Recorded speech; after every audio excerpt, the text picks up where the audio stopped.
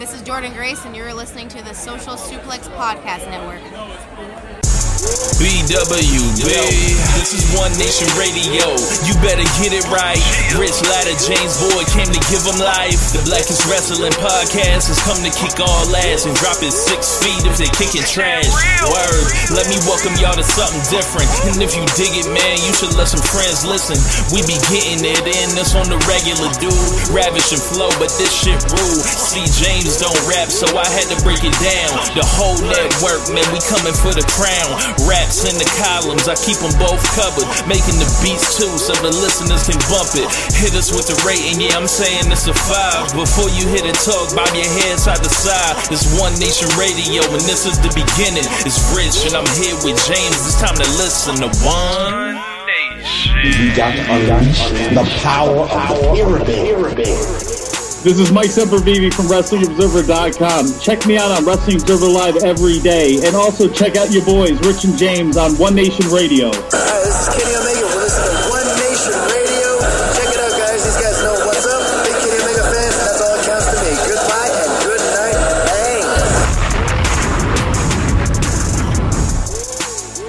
Thanks. Hey, folks. Welcome to this week's edition of One Nation Radio. I'm James Boyd, and may I have Rich Latta. What's going on, man? Nothing much, man. Just coming to the conclusion of a bunch of things in wrestling lately that have just been bothering me. And for a while, I couldn't figure it out. And I saw that Lio Rush was out of his title match. I think it was a 3-way match or something for the IWGP Junior title. Yeah. Currently, Hiromu is attempting to set the defense record, and they're filling Leo's spot in or with Yo. I know a lot of people don't like Yo. I consider myself a big Yo fan. Yeah. You on team shit. Yeah, the shit team. You know.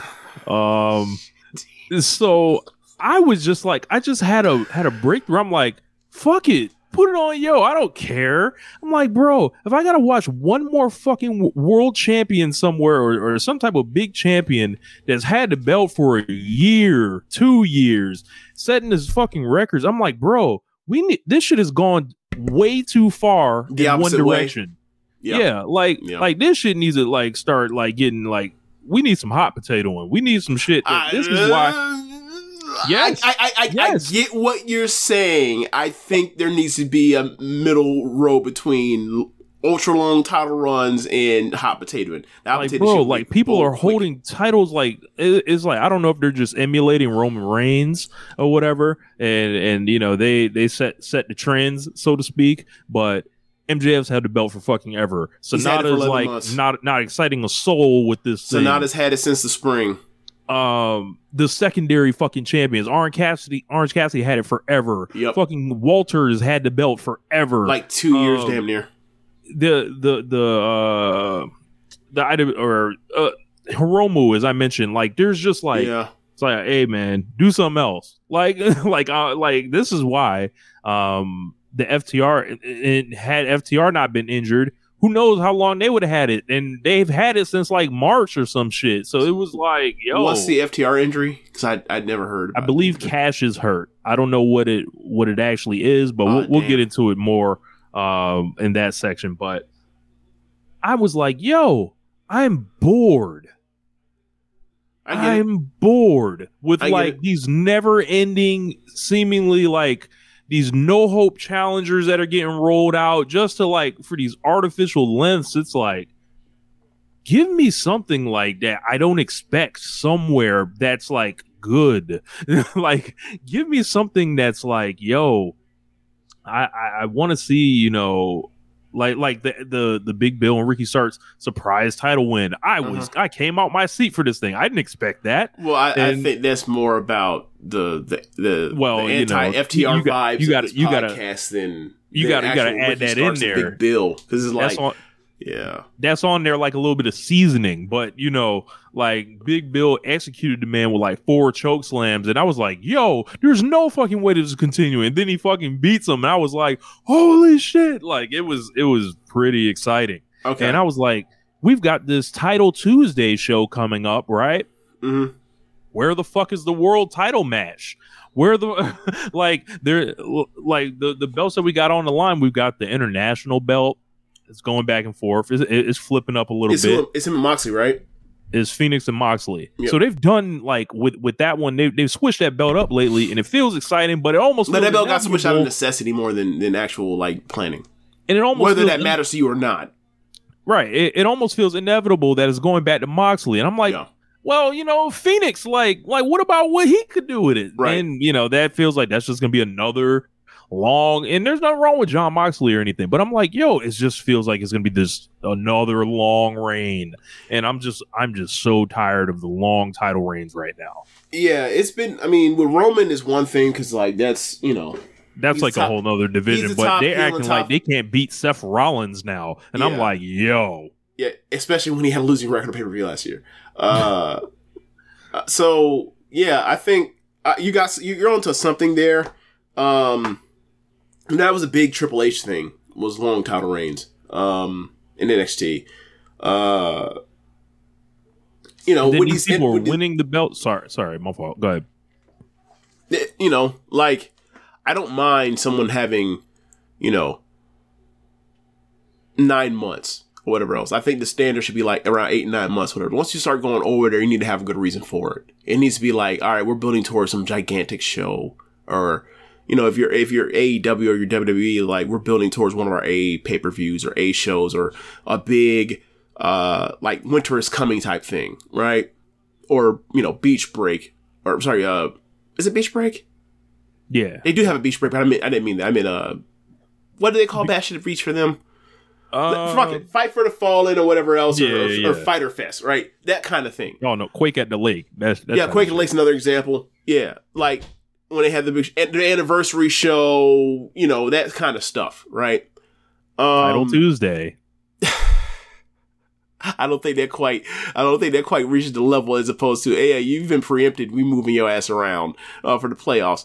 But yeah, I'm definitely with you. I think all these title scenes, for the most part, are kind of quiet and have a lot of like non-threats. You know, and like, you know, I watched Stardom pay-per-view this morning, and it was like, oh, it's Tam versus Natsuko, and like, you know how it is, like a good booker when they have a weak challenger, they'll give them everything. And it's like, okay, so in the Grand Prix, and I talked about this before we started recording, like they had Natsuko go out there and pin Mayu, Shuri, and Tam. If that don't scream no hoper to you, I don't know what I don't know what that tells you, right? So they went out there and they did that match, and it was you know, up until the very end where I think Tam may have torn her ACL or blew out her knee or whatever else. I thought the match was actually like it got somewhere pretty interesting once they got to the high spots. So whatever, but yeah, I just I'm with you. Like, I want to see the threats. Like, I want to see the people that, like, you know, I want to see Tam versus Mayu, Tam versus Shuri, a Tam versus Utami match, that sort of thing. I want to see like MJF versus Kenny Omega, which, you know, they teased on BTE, but then it's like it's also funny because, like, you know, the whole BTE thing is so much about like long form stories and character and how it ties into AEW and or whatever promotions these people are in. It is like, okay, so he's there hanging out with the Elite and he's Adam Cole's homeboy. Like, when was the last time we seen Adam Cole on screen with any of the Elite? He whooped the Elite's ass. Yeah. Why did they jump him right then in the back? So there's just a lot of stuff going on that I feel like just being like left, you know.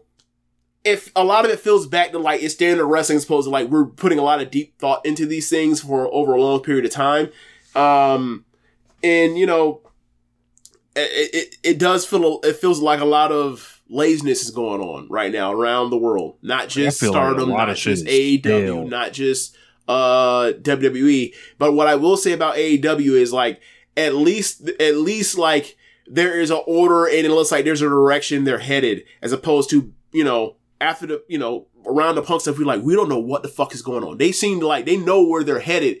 Am I exactly interested in like what's going on with MJF and Adam Cole at the top? No. But I am interested in what else is going around outside of that.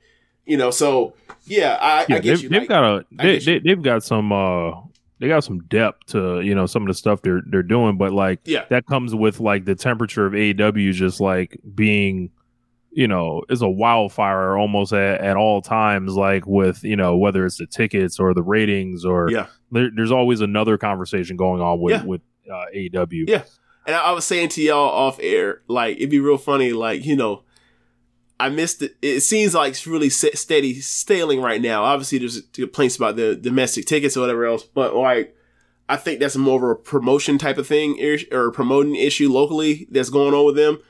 But like, you know, if you kind of feel like they've ride the course and it feels like it's just kind of like, you know, we're kind of in that era where like people are off their case and you don't have nothing to rail against. It's like, all right, if that's how you feel, tell Tony Khan to go out there and nosedive that bitch on a Dynamite in like 2 weeks before, like, or 2 weeks, and we have a month to get to pay-per-view. You're going to feel right back. Like that the whole moment where you have one of them stinker AEWs that happen like once every 2-3 months. And you just like, oh my God, this could be the end of the promotion. How will they answer and respond? If you want to restore that feeling, let him go out there and nosedive that plane and let for 2 hours, let him see how it happens. People will be like, oh, we back, baby. You're like, this is the end. What are they going to do next week? Put John Moxley out there and have a 4 1/4 star match like he does every other week? That's what. Oh, man. So, yeah, those were just my kind of opening thoughts on things. We got some stuff to talk about this week. Some, I guess we should talk about Big CM. We haven't talked about him in a few weeks since he was basically giving his shit, handed his box, said, you ain't got to leave, you ain't got to go home, you got to get the hell out of here. Yeah. Take that shit back to Chicago. What else we got? Go ahead and stick to Stars with the show Heels. I believe that show was canceled as well. He lost the other job as well. But there was a report this week in the Observer basically saying, you know, he's a free agent. They got Survivor Series in Chicago coming up. There's tons of talk of him returning to WWE. I believe Booker T commented on this whole thing and said, whoever put this story out wanted this story out. That's how all stories work, Booker. You should know this as a journalist. Yeah. You know, wanted this out for a specific reason. He said, you know, there have been rumors that it's happening, but those in WWE have only said that no deal's completed, and those close to Punk have told us that it is his intention to return. And the two sides are in talks. I believe Shinsuke Nakamura did a GTS tonight on a Raw, so I mean, this can kind of tell you where it's going. There are some similarities here to this White Rabbit Bray Wyatt thing they were doing last year, leaving like these like little trails and all that of you know, different things. But CM Punk going back to WWE, I mean, James, this doesn't shock me at all. Mm-hmm. When you think about it, WWE is where he always wanted to be. I wouldn't go that far. I remember backstage, the only person that was like holding this up, Fox wanted him in. The only person that kiboshed that shit was Vince McMahon. How long ago was this? This was like 2019 before the pandemic. Okay. And then basically like backstage got done in with the pandemic essentially. Okay. But he always wanted to go back there, I think. And if they wanted him back then, they could have had him. And there would have been no comeback to AEW or anything. Now, him going there presents lots of issues with... that happens wherever he goes. Yeah, that's true. He remains in controversy. Yeah, so I'm trying to figure out how this all will go down. How will this be wrapped and presented? Because, I mean, this guy is a super, like, I think a lot of people are married to pointing at CM Punk and calling him some kind of hypocrite or anything like that. I gotta let y'all know. He don't care. CM Punk does not give a fuck about like hypocrisy, lining up, sending out his promos where he's talked about on this day I left professional wrestling. Like he doesn't care. He's going to do what it takes to be, in front of whatever audience, the right thing to say at the time to get himself over. Right. That's what he does. That's what most wrestlers do. Like this is someone without shame. This man will walk in there. Yeah, this man will walk in there. It's almost like we're shaming this man for being a wrestler and not like bigger than wrestling, right? Like people bought the hype of that this dude was, here to be the face of change and all that stuff, and the voice of the voices and all that kind of stuff. Is like, I mean, look, it's a gimmick. He found it and it made it work for him, and I'm sure he believes in some of that stuff. He don't believe in all of it. Nah, Zekamaki. There was one point where he said, I still think he got cold moved to ROH. So there was at one point where I thought, nah, he didn't have nothing to do with it. I thought this was possibly a Tony Khan thing to try to put out a fire that turned actually into a fucking four-alarm, whatever the fuck. Y'all know what I'm trying to say. A 4-alarm fire or whatever. But, now, knowing how CM Punk is operated, in the return, banning motherfuckers from the building and stuff like that, this don't shock me. Well, my thing is the way he's behaved about it is like, I've always felt that the most reasonable thing is that like Khan was trying to avoid that thing. Nothing need to even be said. It just happened. And like people were like, oh, well, you did it. And like Punk's like, no, I had nothing to do with it. And like Khan's like, he had nothing to do with it. And Khan's mind's like, I had nothing to do with it. But the subtext is, I did it too. He had nothing to do with it because I did it preemptively. Right. And now, so I don't know if it means a matter of distinction or not, but either way, like the people backstage don't like Punk because of it. And also they don't believe Khan, obviously. Which is why this shit happened the way it happened. But if this wasn't the case, it would have been something else anyway, right? So correct. Whatever. Yeah, as we saw. Yeah. When does Jungle Boy like come off suspension?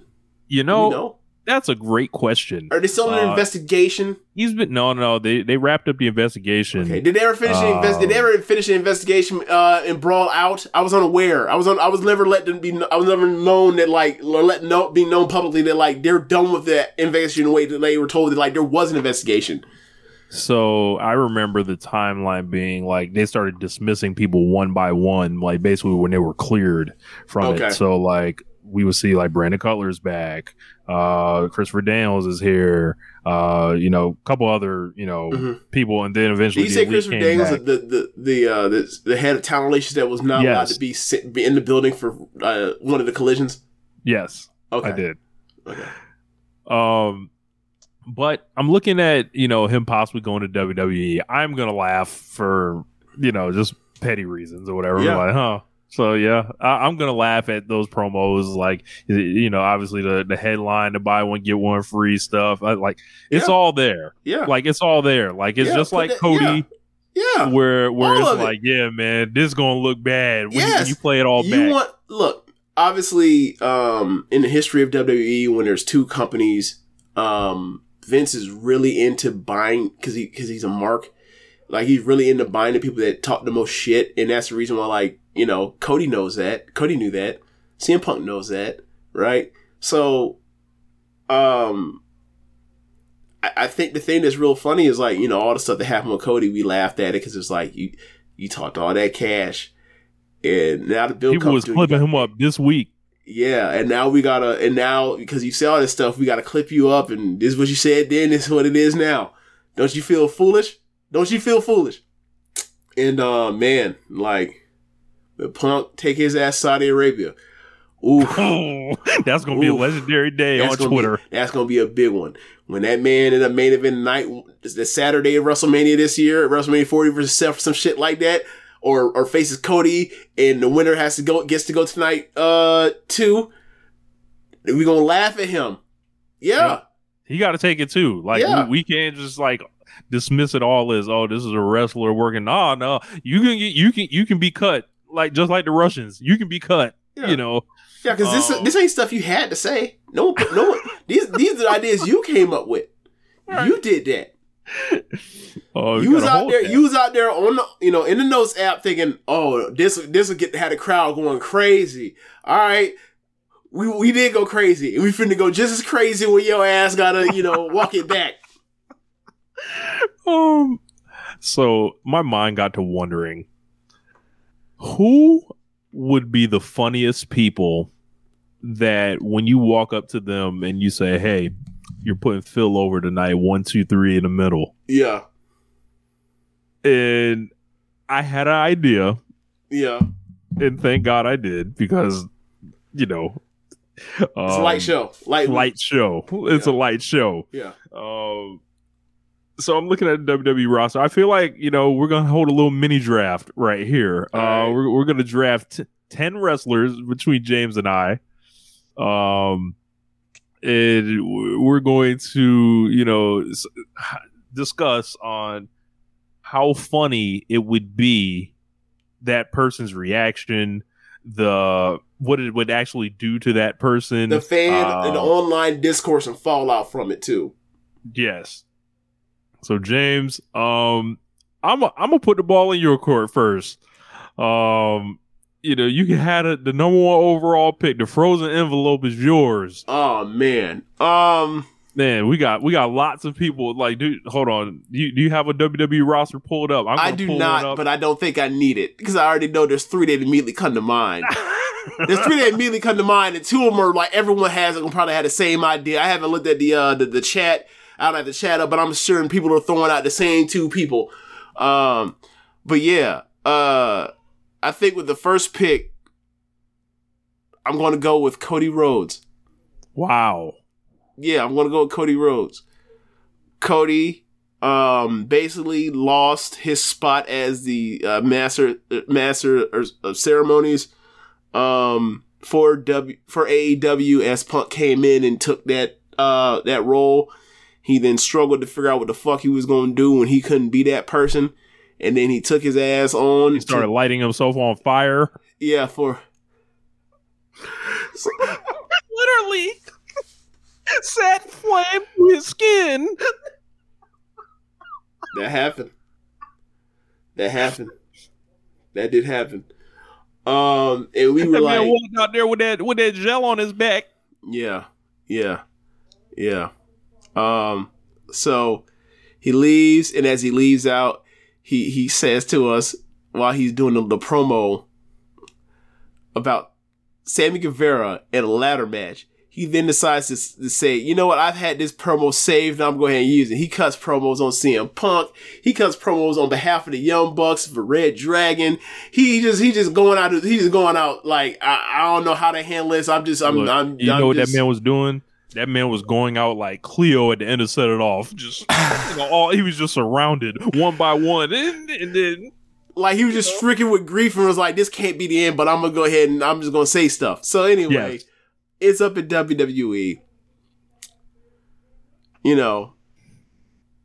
The throne breaker, all that shit. He has to bend the knee. He has to go out there and lie again after saying that Sting was his favorite wrestler of all time. Has to come back and say the dude who broke the throne, he's actually Triple H, my favorite wrestler of all time. Has to go back on that.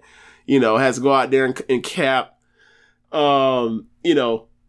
And then he goes out there and talks about finishing the story, and then that's been the biggest meme of the year. Like, that's gonna end up being like the IWC Award nominee, a heavy contender to win. Finishing the story. Or failure of the year. So he is up, he gets back to another shot at it this year. And at the last second, the writer strike happens, and then, The Rock shows his ass up in Denver, and I know he had to be fucking shaken and stirred and all that, right? He's like, oh no, please, Mr. Dwayne Johnson, please don't take my main event from me. Please don't make me have to go get it another year from now or 2 years from now. They like to do the double up, right? So he seems to have avoided that crisis. And then the person that he left that took his spot is coming back in again. And that man was, a bigger deal in AEW than he was then. you know, if you still look at it from that perspective, it's like, yeah, man, you can see a world where he takes that from him, right?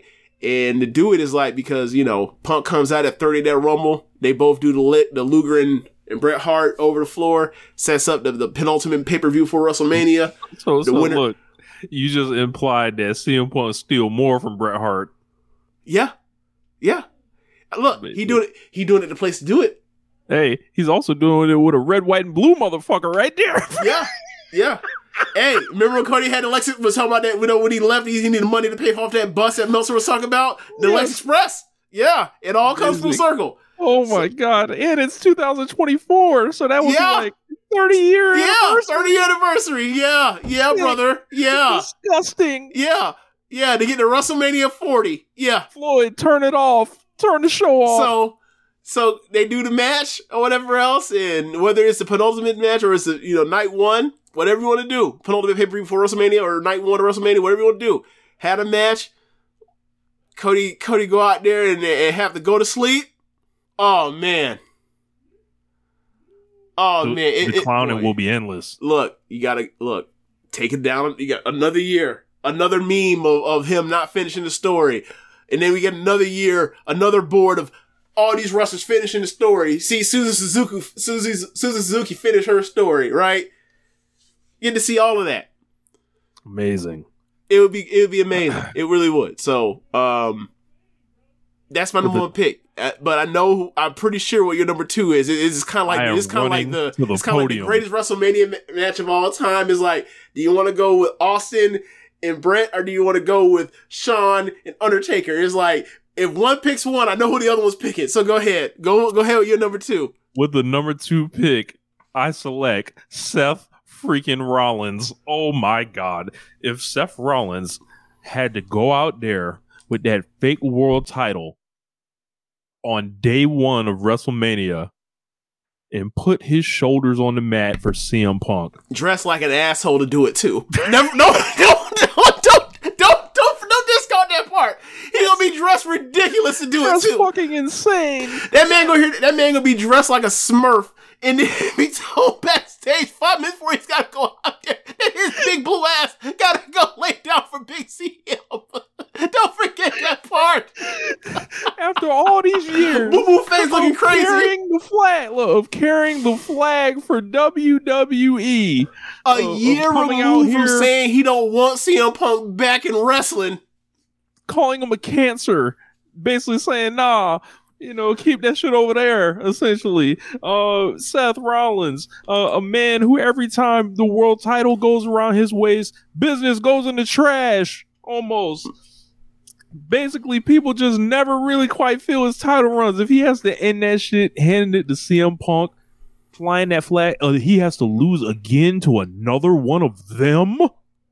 Another one of them from AEW? After all those jobs I did to Cody Rhodes, Seth Rollins might walk in the office, wherever the fuck, the booking room is, and he might just destroy the room like Ice Cube and the record label.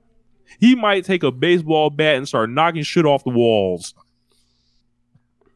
And it would be the funniest thing I've ever seen, and I would laugh at Seth Rollins until the end of time. I have not forgiven Seth Rollins for the Money in the Bank, for the Hell in a Cell match against Bray Wyatt. I think that is the worst match in professional wrestling history. If he comes out here and loses to CM Punk, I will need to be restrained. This would just be amazing, just on so many different levels. Yes, you finally get your WrestleMania main event, Seth Rollins, where you were advertised, and then you got to hand that shit to this other dude, and both of y'all second to Roman Reigns. Just chef's kiss, just like amazing. And doesn't that sound just like the most mid match possible? Just the most 3 1/4 match possible. Oh my God. All of it. Add it up. All right. So I found it. So, September 21st, I sent a message of a tweet that said, from Russell Ops, according to Fightful, there's some frustration among members on the roster we spoke to that WWE announced a $1.4 billion SmackDown deal and then cut talent. One top star said that the most of this list barely had a chance considering they weren't booked and called it a circle that they couldn't escape, right? So, so Greg's response was CM Punk must be asked for a lot of money. My response, Becky gonna have 2 crying babies at that house the day Big CM comes to WWE. That's great. Man, look, man, it's when this, if that happens, CM, they tell Seth backstage, right, that he has to put over CM Punk. Within the next 48 hours of that conversation being had, will there or will there not be a time where Seth rests his head in Becky's lap and Becky has to console that man? Absolutely. 100%. 100%. Oh man. All right, we can move on. All right, so number 3, I'm sorry, Tanya. Don't hate me, but it's gonna have to happen. The number 3 pick in this is gonna have to be Roman Reigns. Just off the absurdity that the big dog puts over Roman Reigns, puts over Seth or CM Punk. Like, bro, you know how mad people would be. You know how mad Roman would be. He hates that man with reason. That's why it's bad. Amazing. Look, man. We talked about this last year going into WrestleMania, and the thought was like they're trying to get The Rock to come in so that The Rock puts over Roman. The idea that they change, and then all of a sudden, like a month later, Roman gets back word that like, okay, the thing with Rock is off, so we're gonna have you work with Cody, and then we're gonna have Cody beat you. And my thought was like, Roman has to be like, wait, what? I'm gonna beat The Rock, but I'm not losing him? You out of your mind? So the idea that this year we was going, we was gonna have you actually put over Cody, fire off the confetti and all that kind of stuff. Great moment, all that kind of stuff. Okay, cool. Actually change the plans. We're gonna have Punk come through and he gonna hit you with the GTS and you go ahead and lay your damn shoulders on the man for 3 seconds and then you roll out like like Optimus Prime told the fucking Autobots. Like, bro, he ain't going for that. Look, I don't know what Roman's political acumen is at this point. It used to be absolute doo-doo. Right after what happened at WrestleMania 31, but at this point, he got to put his fucking foot down and be like, "Nah, I ain't going to the ring. If this is what you want to set up, I ain't going to the ring. You better figure something else out. This ain't work for me." You're like, hey, Vince, can you do something for me? Can you do a little rich flex for me? This shit runner telling me is boo boo. Absolutely not. I got one. Number 4. Brock Lesnar. If Brock Lesnar has to come off, I'm not saying that Brock wouldn't do it, right? Because Brock come off the farm for a check. Yeah, right. Yeah, he don't care. But they were like, "Nah, man, you gonna lose to CM Punk," and then Brock Lesnar would be like, "Why the fuck would I do that?" Yeah. Like, what's in it? Like, are we doing another match? Are we doing a series? What's the point?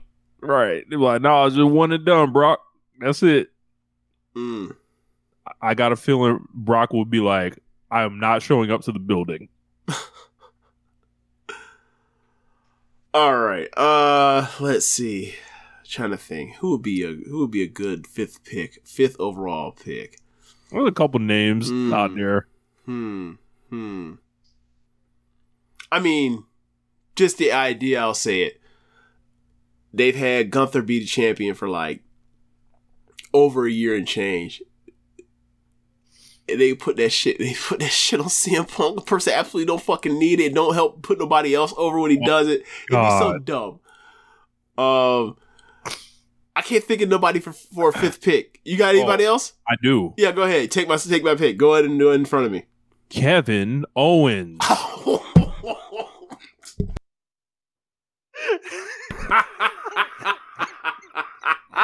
Kevin Owens. That would be great. A man who had CM Punk's dream match, who is friends with the Young Bucks, Christopher Daniels, and pretty much everyone else. A man that after he gets the match, after the shit that went bad with at Brawl Out, decided to post a picture of him main eventing night 1 of WrestleMania with Stone Cold Steve Austin to be like, see, I main evented WrestleMania. No, you didn't, but whatever. That's nice. That's nice.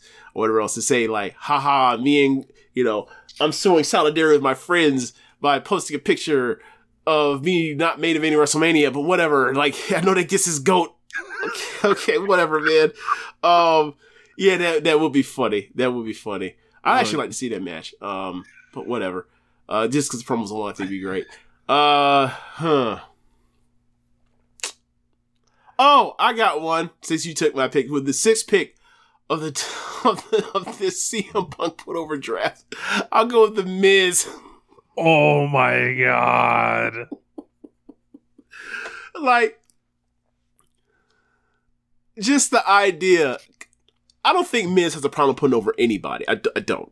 I think the thing is, like, I don't want to work with this fucking guy. And, like, y'all are making me... I've been here. I've done everything you've asked me to do. I've outkicked my coverage in every sense of the word in my tenure in WWE. And what must I do? Go out there and work with this asshole that's been nothing but mean to me. Why? For no reason. I did nothing wrong. I did nothing for him to dislike me. Just jealous of me. Everybody backstage likes me except for this one asshole because he's the asshole. But you're making me suffer the indignity of working with this guy. One more time, I got to take one on the chin for this company. After all I've done for them. That's... Good guys finish last. Number 7. AJ Styles. Not a fan of CM Punk in the least. I did not know this. AJ Styles. Is it because of political differences? I think there's something to that there. But like they can we get t-shirt CM Punk being AJ Styles in a trans rights matter shirt? Oh my god. AJ would be furious. Yeah, there's some quotes. Let me see if I can find it. Give me one moment. Which is hilarious considering, like, we also have huge, like, political differences. AJ Styles and Bryan Danielson. They went out there and just had matches. Yeah.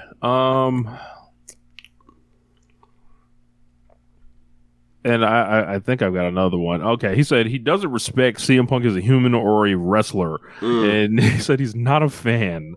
And he doesn't respect him. Yeah. So... Well, respect this job you finna do. Because if they do AJ Styles or CM Punk's going over at this stage. Yeah. Yeah. Ain't even no discussion. Man, there's a... So that was number 7. Number 8. Did you have number 8, James? Oh, no. I think I'm done. I think I'm tapped out. I have a number 8 for you. Go ahead. And his name is John Cena. Okay, all right. I kind of thought he was off the board, but okay. He is back right now. You know, John Cena would be like, yo, I got to use a few of these Hollywood days. Yeah, I'll put over Austin Theory. I don't care. What, him? CM Punk? Oh, man. No, I refuse. I saw someone on Twitter tweet that, like, John Cena must really hate Austin Theory because of the effort that John Cena put into the tag match. The effort... A crossbody. If a crossbody is trying in 2023 pro wrestling, then what the fuck are we doing? Right? Like, I just saw someone in the main event before they may have possibly torn their ACL get basically spiked on an avalanche Death Valley driver in the main event. Like, Nah, man. Y'all level of trial is totally different between whatever other people are watching. I'm sorry. Nah, man. I get it. He's 250 and he does a crossbody. And he, he's a Hollywood actor now or whatever else. I get it, but nah, man. We see Cesaro do that shit almost every week. Nah, man. Yep. That is not trying. We see big ass Drew McIntyre do flip dives every chance we see him to the floor. That ain't trying these days. Sorry. I don't give a damn how old he is. Man. Terry Funk was out here at Smoky Mountain doing moonsaults. Yes. We got another one. Number 9, Carl Anderson. Oh, okay. Is that because he's a Young Bucks homeboy? Yes. Okay. I fucking working with him. I gotta work with him. Okay. All right. I think we're tapped out. I think there's one more. There should be one more somewhere. One more. Hornswoggle? Yeah. No, not Hornswoggle. I got one more for you. This is contingent on him getting cleared. The Viper, Randy Orton. I heard at times they've mostly liked working with each other. So I don't know. So I don't know how that would go. I don't think he actually had smoke. Want a funnier one then? Contingent on getting cleared. Go ahead. Time to play the game. Oh, I mean, if it's Triple H, that goes way higher. That like Triple H, if he could get cleared, that would have been a top 3, easy. Vince will be like, yeah, it is time to play the game. Do the fucking job for this business. Yeah. Trish be like, well, I don't feel like taking them tests. I'm good. Well, maybe next year. Ain't got to. You part-time, baby. No, I meant like test to be clear for his heart. I didn't mean PED test. He don't care about that. Yeah, at all. Yeah, man, but Triple H is a good one. That'd be funny. Yeah, you can come back after being done wrestling for however long your heart episode, but you got to come back and put over CM Punk. Nah, you know what? It might be funnier if Punk had to put Triple H over. That would be funnier. That would absolutely be funny, especially after the way man was talking that cash on that podcast. Like, I'm doing you the favor. Having me beat you. Yeah. Oh, really? I think that entire list, if you flip the entire list, all of them are funny for CM Punk losing to all of those guys too. Yeah. CM Punk losing for Kevin Owens is funny. Yeah. Especially with their personal history and everything else too. Yeah. So tomorrow night is going to be AEW and NXT head to head. We'll talk about it more. We might as well talk about it now. There are both shows are going commercial free for the first half hour. I believe AEW has a 10-minute overrun. NXT will probably have an 8-minute overrun. So they juicing everything up. Like Barry Bonds, and basically saying they might bring the Undertaker out in NXT. John Cena's going to be working in a managerial role. Cody. Paul Heyman will be there. Cody will be there. And then, in AEW, they got the Title Tuesday thing. They've got Swerve and Danielson. They've got Hangman and Jay White on a whim. Saraya defending the women's title against Carl Sheeta. Moxley and Phoenix. Jericho and Hobbs.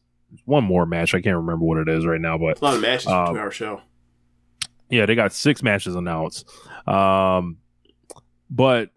yeah, seeing as how WWE put 5 matches in a 3-hour show.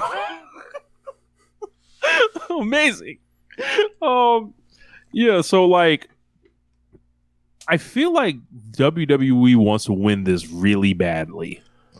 Do you have any idea why? I think they're pissed about last year. What happened last year? Like they lost to him last year when they moved over, and it was almost on some never again shit. How much? How much did they lose by? Do you remember? I don't remember. I think it was decisive. Like it wasn't like, okay, like anything.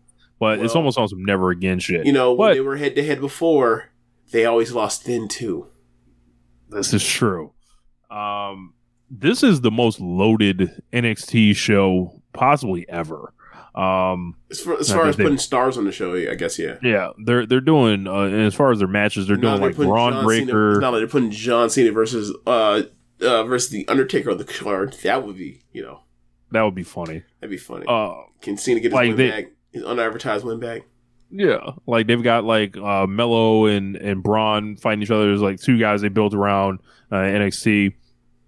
They got some other matches. I don't really, I don't follow NXT or anything like that, but they've got like, a lot of matches announced that are in that world, like, some people are looking forward to.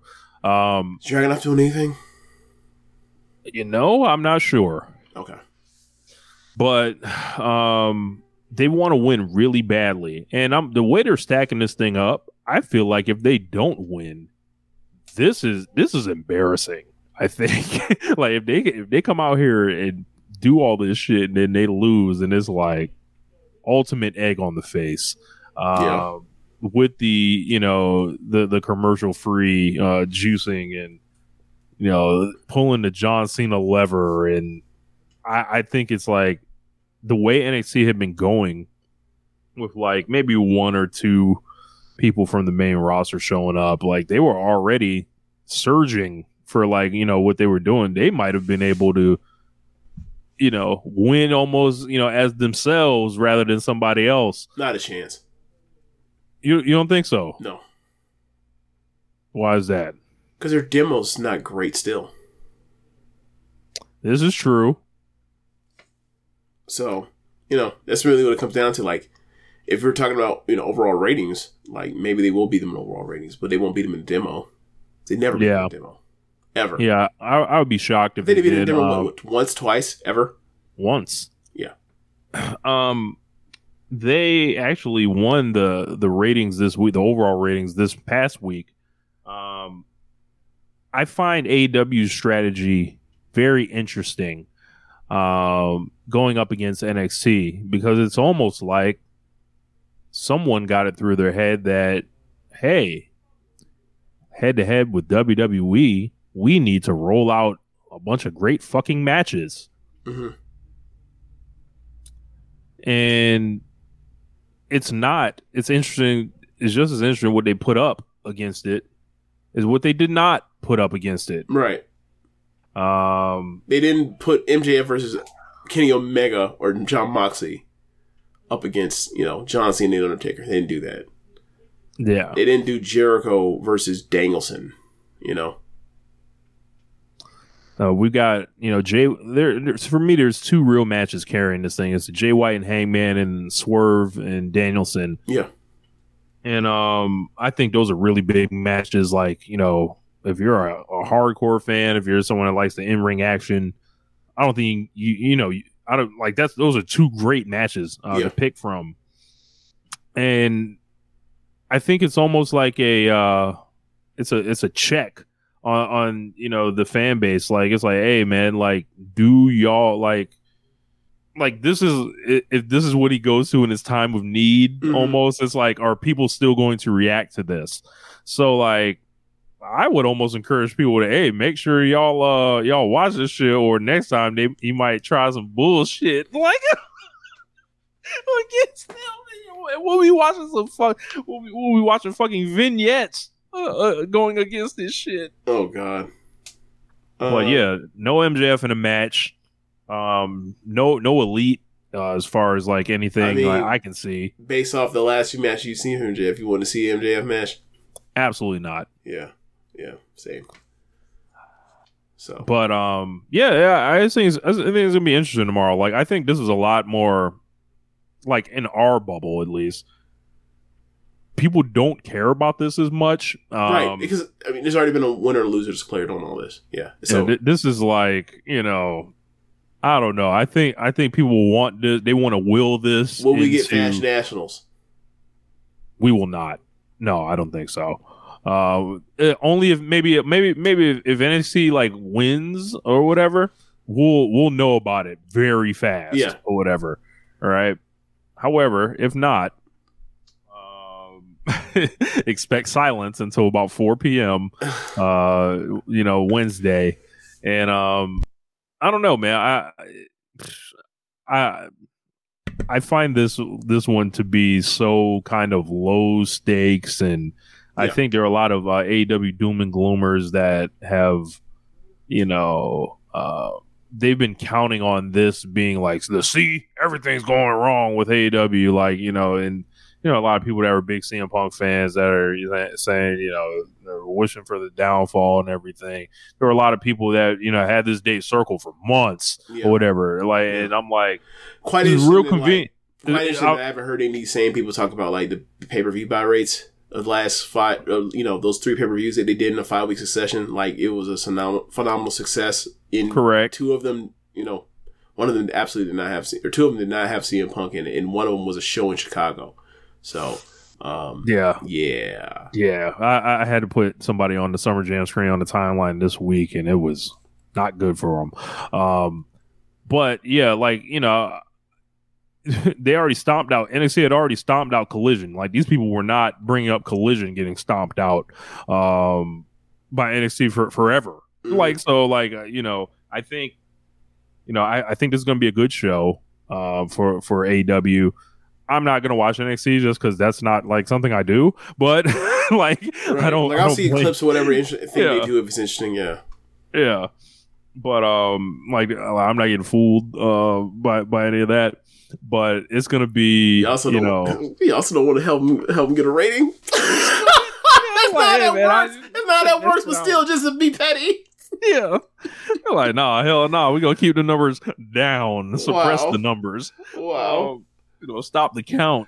Yeah, so when they do the next round of cuts, you can blame Rich Latta for not being vigilant. For a wrestling fan, you want to watch a loaded up show with a bunch of stars on it? No. Fucking we ball. No. Go to hell.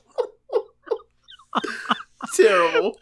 But, yeah, man. I don't really care who wins. I think AEW is still going to win. I think they'll win. Yeah. I think AEW will win. But, look, WWE, y'all better not lose. Well, y'all better not lose. Because it turns into more of like the Roadrunner and Wile E. Coyote, where it's like, bro, you keep falling off the cliff. Stop falling off this fucking cliff. Ain't you embarrassed how many times you fell off this cliff? Bro. You lucky it's a cartoon. Your ass would have been dead 1,000 times ago. So Saturday night, Collision. We mentioned FTR losing tag team championships, kind of in a prototype squash, kind of pioneered by Jamie Hayter when she dropped the belt to Toni Storm, like when there was like some type of injury, do the match anyway. They got rid of Cash kind of on the outside early in the match, and Dax got straight up executed by Big Bill. It was like 4 choke slams, maybe 5. They set him up for a spear. Ricky Starks pins him. I lose my mind. I'm like, oh my God, I just didn't expect this. And then I was already enjoying the ass whooping that was going on for Big Bill, whooping on Dax like that. There was a big boo-boo face promo. Some people have pointed out by FTR ahead of time. This thing. I don't know when this injury occurred. Maybe it was during the Aussie Open match. Immediately, people sprung into action. But my mind didn't even go there because I was like, I'm not going to, do this yet, but I figure, we're on the show now, we can explore this. Mm-hmm. People like, did FTR not want to do the job for the Young Bucks? And I was like, man, if this was the case, this would be like the first time ever that they've like skated out ahead in a way to like where they kind of got something over on somebody politically, because all they've done is make miscalculations. I don't know. That was a situation like you got to worry about like how they get booked in the future. So I don't think they did that. And also, it's I don't think that happened either. Yeah, I don't think that happened. But I did have the like, full you can't gear job circle. For the Young Bucks, and like I'm sorry, like the situation I remember you talking about with CM Punk and Hangman Page, as far as like them in the future after the brawl. I was like, if you can't job for Adam Page, and like we need to talk. And it's like, hey, if you're a tag team, you can't job for the Young Bucks in AEW. There's the door. I'm sorry. What the fuck are you doing? got to go. Yeah, what are you talking about? But I don't think that's actually what happened here. You know, and Same. If anyone wants to believe in a conspiracy, you know, I may have done that once or twice here, but I don't. This one doesn't pass a smell test for me. But they've got Bill now and Ricky Starks with these things. That was kind of an odd choice. No one really saw this coming. Like, if anybody did, good luck. Like, no one was predicting this. Obviously, Aussie Open, you know, lost the match. I mean, I would have thought about maybe switching them belts there, but apparently Mark Davis got injured. Kyle Fletcher has already been in singles action, also tag and singles action without him. So he's already, you know, getting used.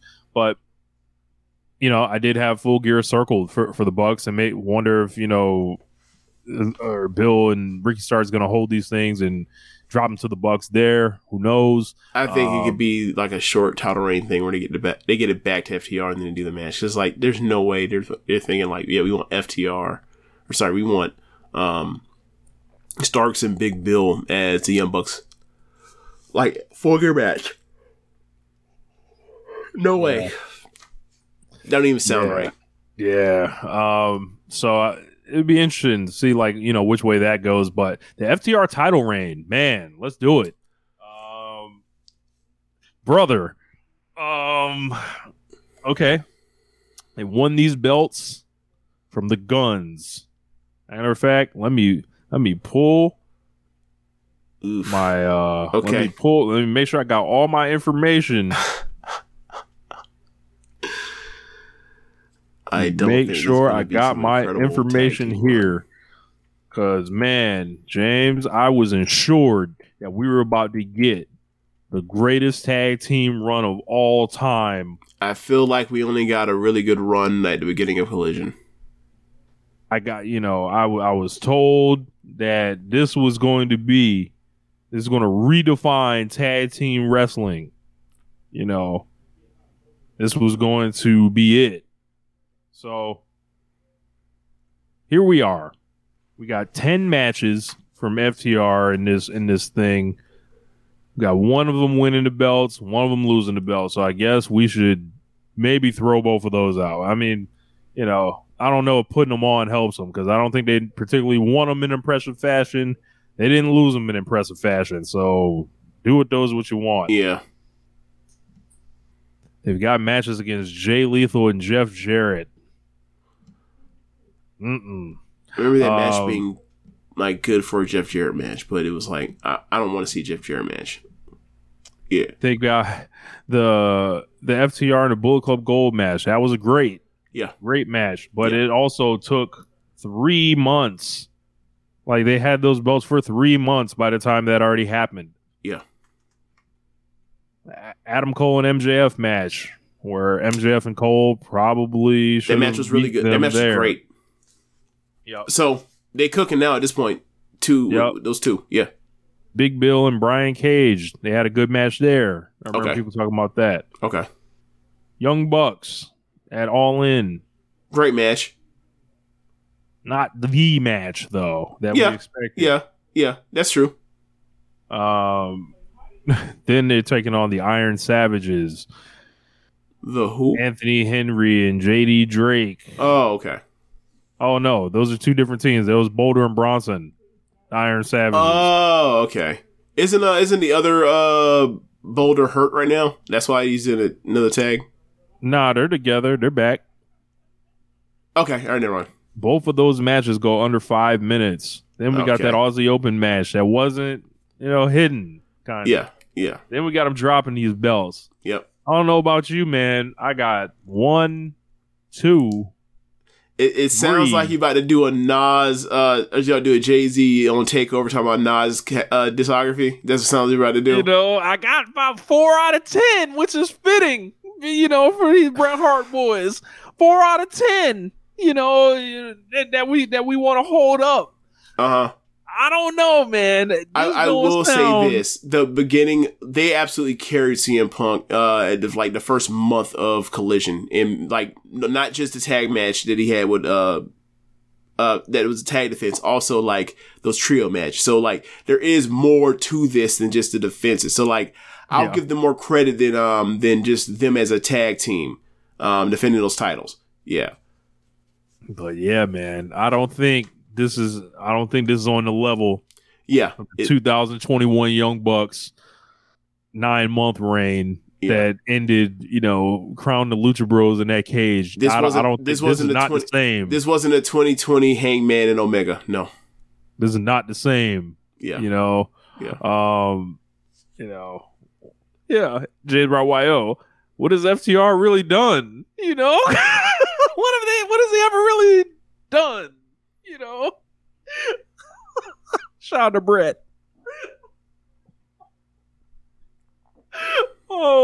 This is not, look, we saw Swerve in Our Glory in the Acclaim last year. I was enjoying the Swerve in Our Glory stuff, and then, they cut that short, and Acclaim, they cut them off too. It was a whole bunch of cutting off short, like Mother Joe. Like going on to get FTR these belts for this run. This wasn't exactly like one of the tag team champions from Stardom from like 2021 and 2000 to last year, right? Like this wasn't exactly like Shuri and Julia. This wasn't exactly FWC. This wasn't exactly Black Desire. This wasn't exactly Meltier either. Yeah, I'm with you. It wasn't exactly 7-Up. Of annoyance from last year with the FTR Anon and like Dax on Twitter, and just the level of being annoying that they did. And if you look 12 months ago where these guys were, and you look at them now where people are just like, thank God we got them off these guys. Like the stuff where we're faking like we're leaving the company, and all the just bad Matt Coon, like just platforming these idiots, like just like God damn, like like you just look at them and like standing that close to CM Punk while he's like it's working for Punk at all costs, like while he's just burning everything down around him. Wow, you remember Cash, like the very first show he was back on after Punk got fired? That man threw up the. Yeah, looking like suckers. Yeah. Like, wow. Forever, huh? All right. Breaking news. Pre-show on YouTube tomorrow. Eddie Kingston versus Minoru Suzuki. Actually on Dynamite, I believe. We're back to this shit. Let's go. Oh my God. It's going to be on YouTube. It's going to be like the Suzuki and Danielson match. I'm trying to confirm. Oh my fucking God. These fucking children. Billionaire children. Oh, it's on YouTube. Yep, 7:30. This is great. Where's the show? Where's the show tomorrow in Dynamite? Independence, Missouri. They did it in Miami last time. TK, you fucking sicko! What? Is Will that Washington? is that Damn you, Will Washington! This is your doing. Is this by like St. Louis? Yes. Okay. All right. Pre-show on YouTube. Let's go.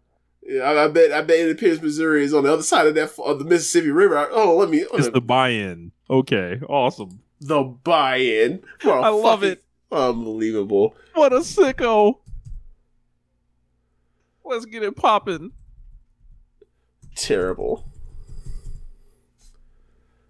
Bro, it's funny because like WWE has matches like that they can use. Like they can book they have a million matches like that. They can book like Dunn versus Dragunov or some shit, right? But they never do it. Right. Like, that used to be NXT. And then they said, "No, we gotta change stuff because Vince doesn't like it." Fuck you. Independence, Missouri is actually like is in Kansas City. Oh, okay. Okay, so yeah, all right, cool. Yeah, man. Amazing. Is Floyd or Caleb going to this? I think Caleb had mentioned he might make the voyage. Okay. I think it's a 3-hour for him. Floyd might be like, "Look, man, I spent too much damn money and time on fucking AEW. I need a break." Maybe. We'll see. Maybe, yeah. Either way, you gotta do that fucking show this week to cover it anyway. But so this is my non-review of WWE Fastlane 2023. Your non-review review. Correct. Okay. completely unremarkable show in pretty much every aspect. You watch this thing live, it is such a frustrating experience. Not only was the crowd dead as hell. Like they were up for the opener, which was Cody Rhodes in main event against Judgment Day. Crowd popped, lost their mind for the title change, and they were up pretty much for that match. I got in about halfway through that match, right?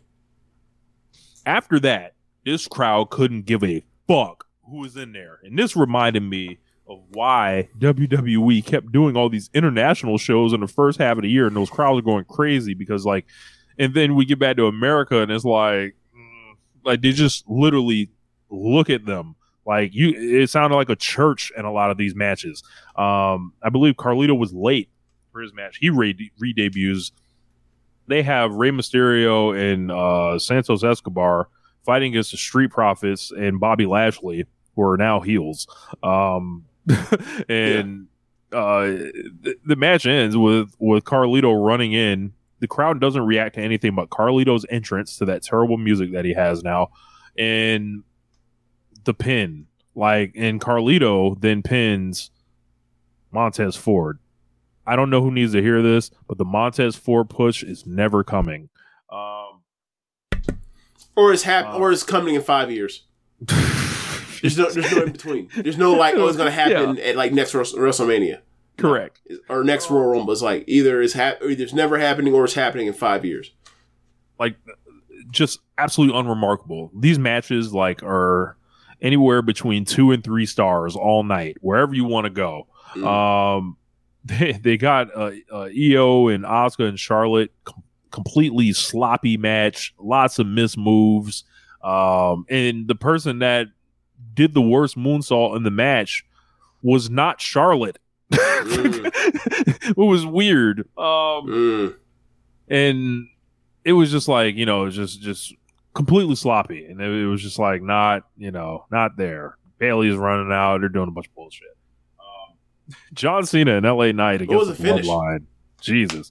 It was ironically kind of like that NXT one where Charlotte was there. I believe Charlotte caught the moonsault while she had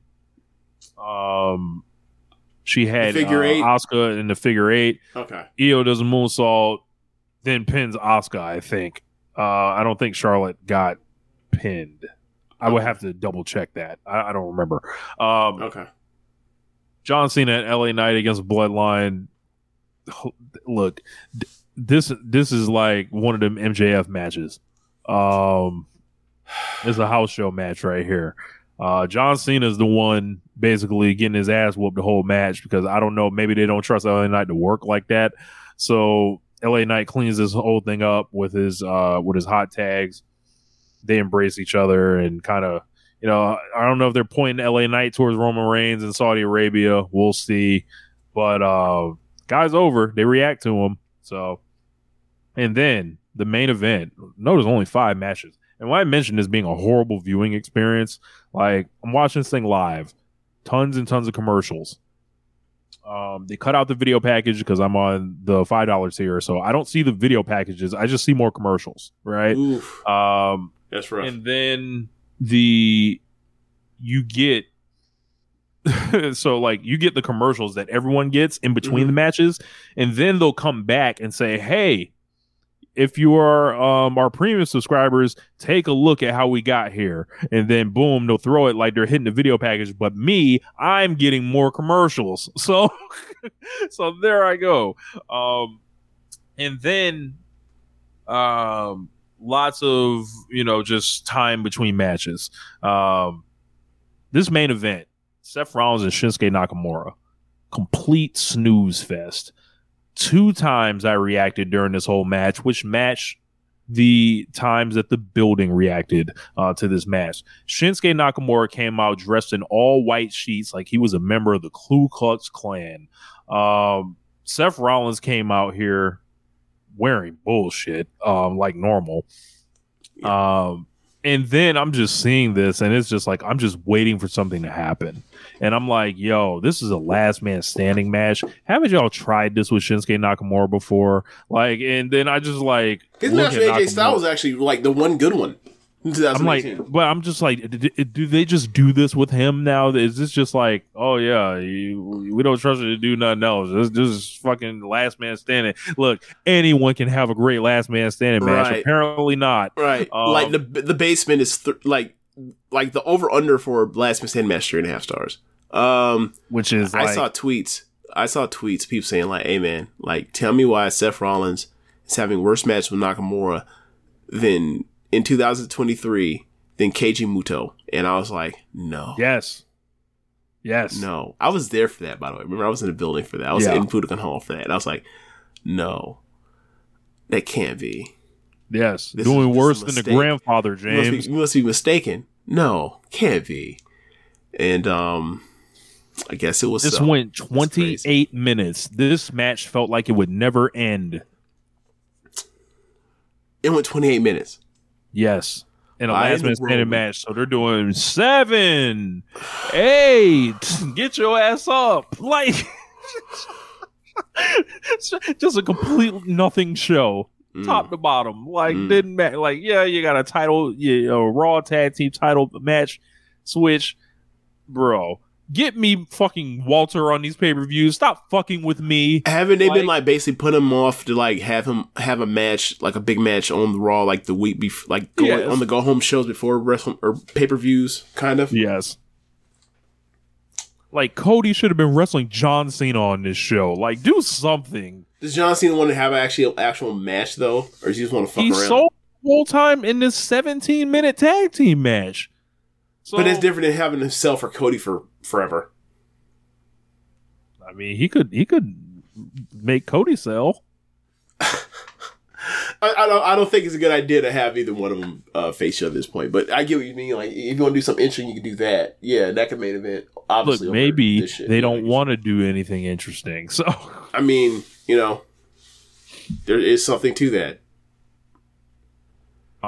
Which is weird because, like, if you're gonna have 5 matches, why the fuck not try to entertain us?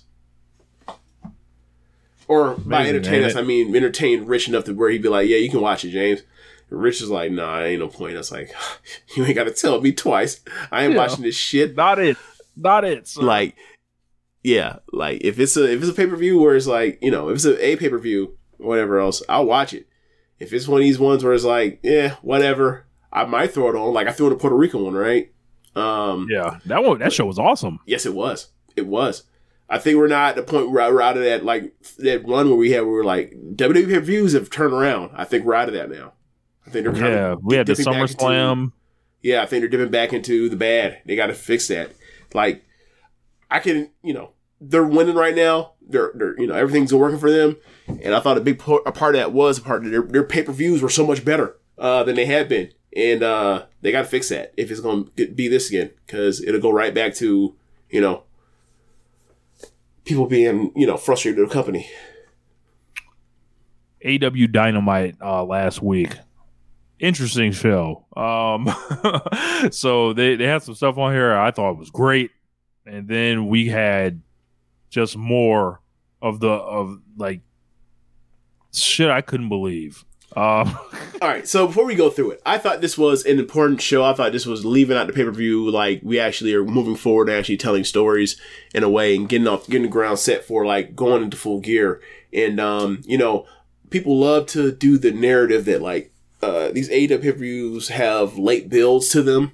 Like, and it's like, nah, you're just not paying attention. Like, stuff's been set in motion for you to get a match. It just hasn't been announced yet. You're tripping.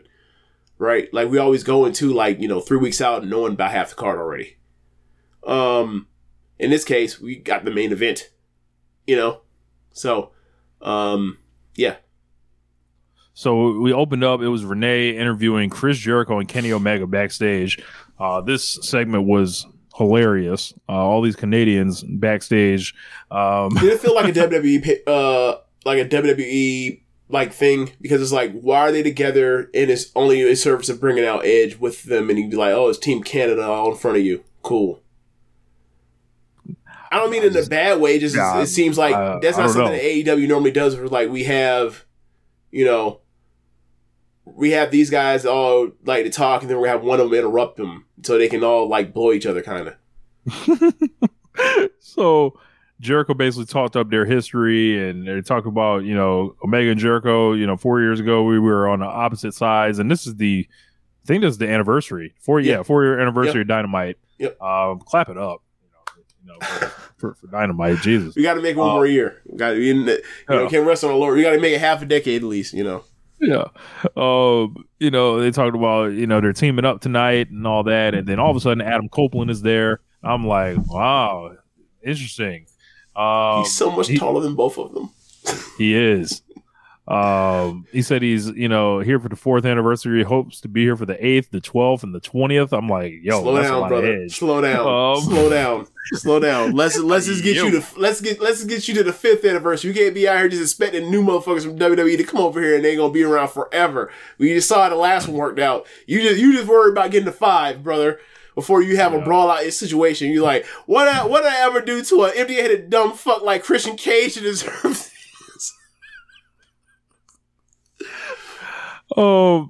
So he shook Chris Jericho's hand, and then Kenny looks at him. He's like, "Hey man, I was a little worried when you showed up. You had me on the edge of my seat." Yeah, and I laughed. Sure. So they shake hands, and Ed said, he's got their backs. He also knows Don Callis, which I thought was a nice touch. It is a shoot. I know, right? Yeah. He used to be on the podcast for Edge and Christian. They talking about how much of a carny he was back then too. Yeah, he said, "Hey, I'll offer a hand. Any help you guys need, let me know." And stick it to the Don Callis family. I was like, this made me smile. I was like, all right, yeah, shook hands, So I meant to ask you this. We've had conversations like this before. Does Kenny just have no interest in being a babyface? And when they ask him to be a babyface, he's like, "Fine, I'll do it for the company, but I don't really want to do this." I don't know. He doesn't seem. It seems like he tries so much harder when he's a heel.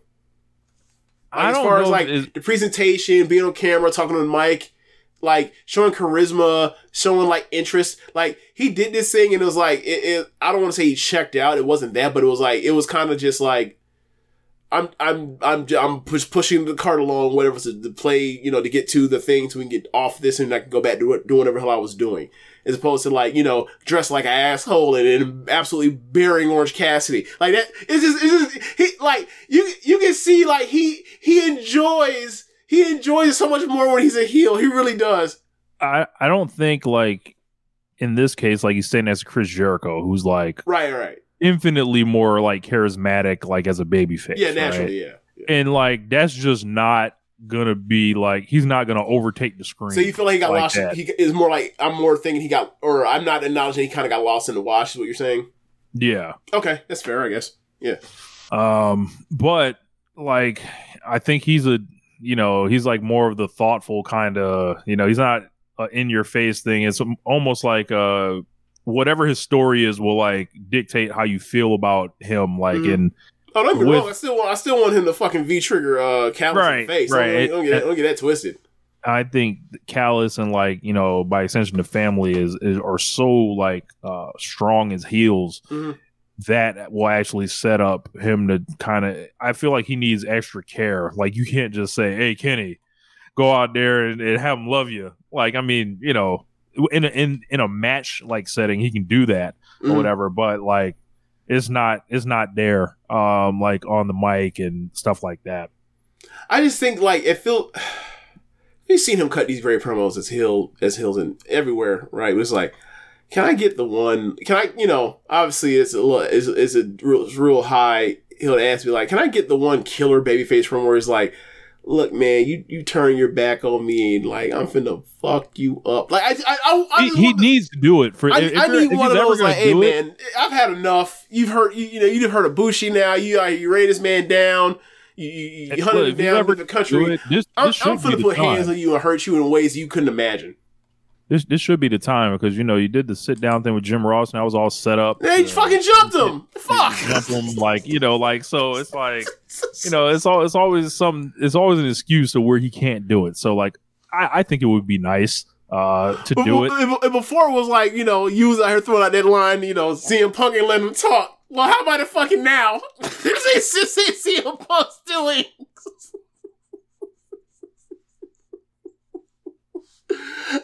Like Juice and Jay White ain't out here doing CM Punk's doing at this stage of the game.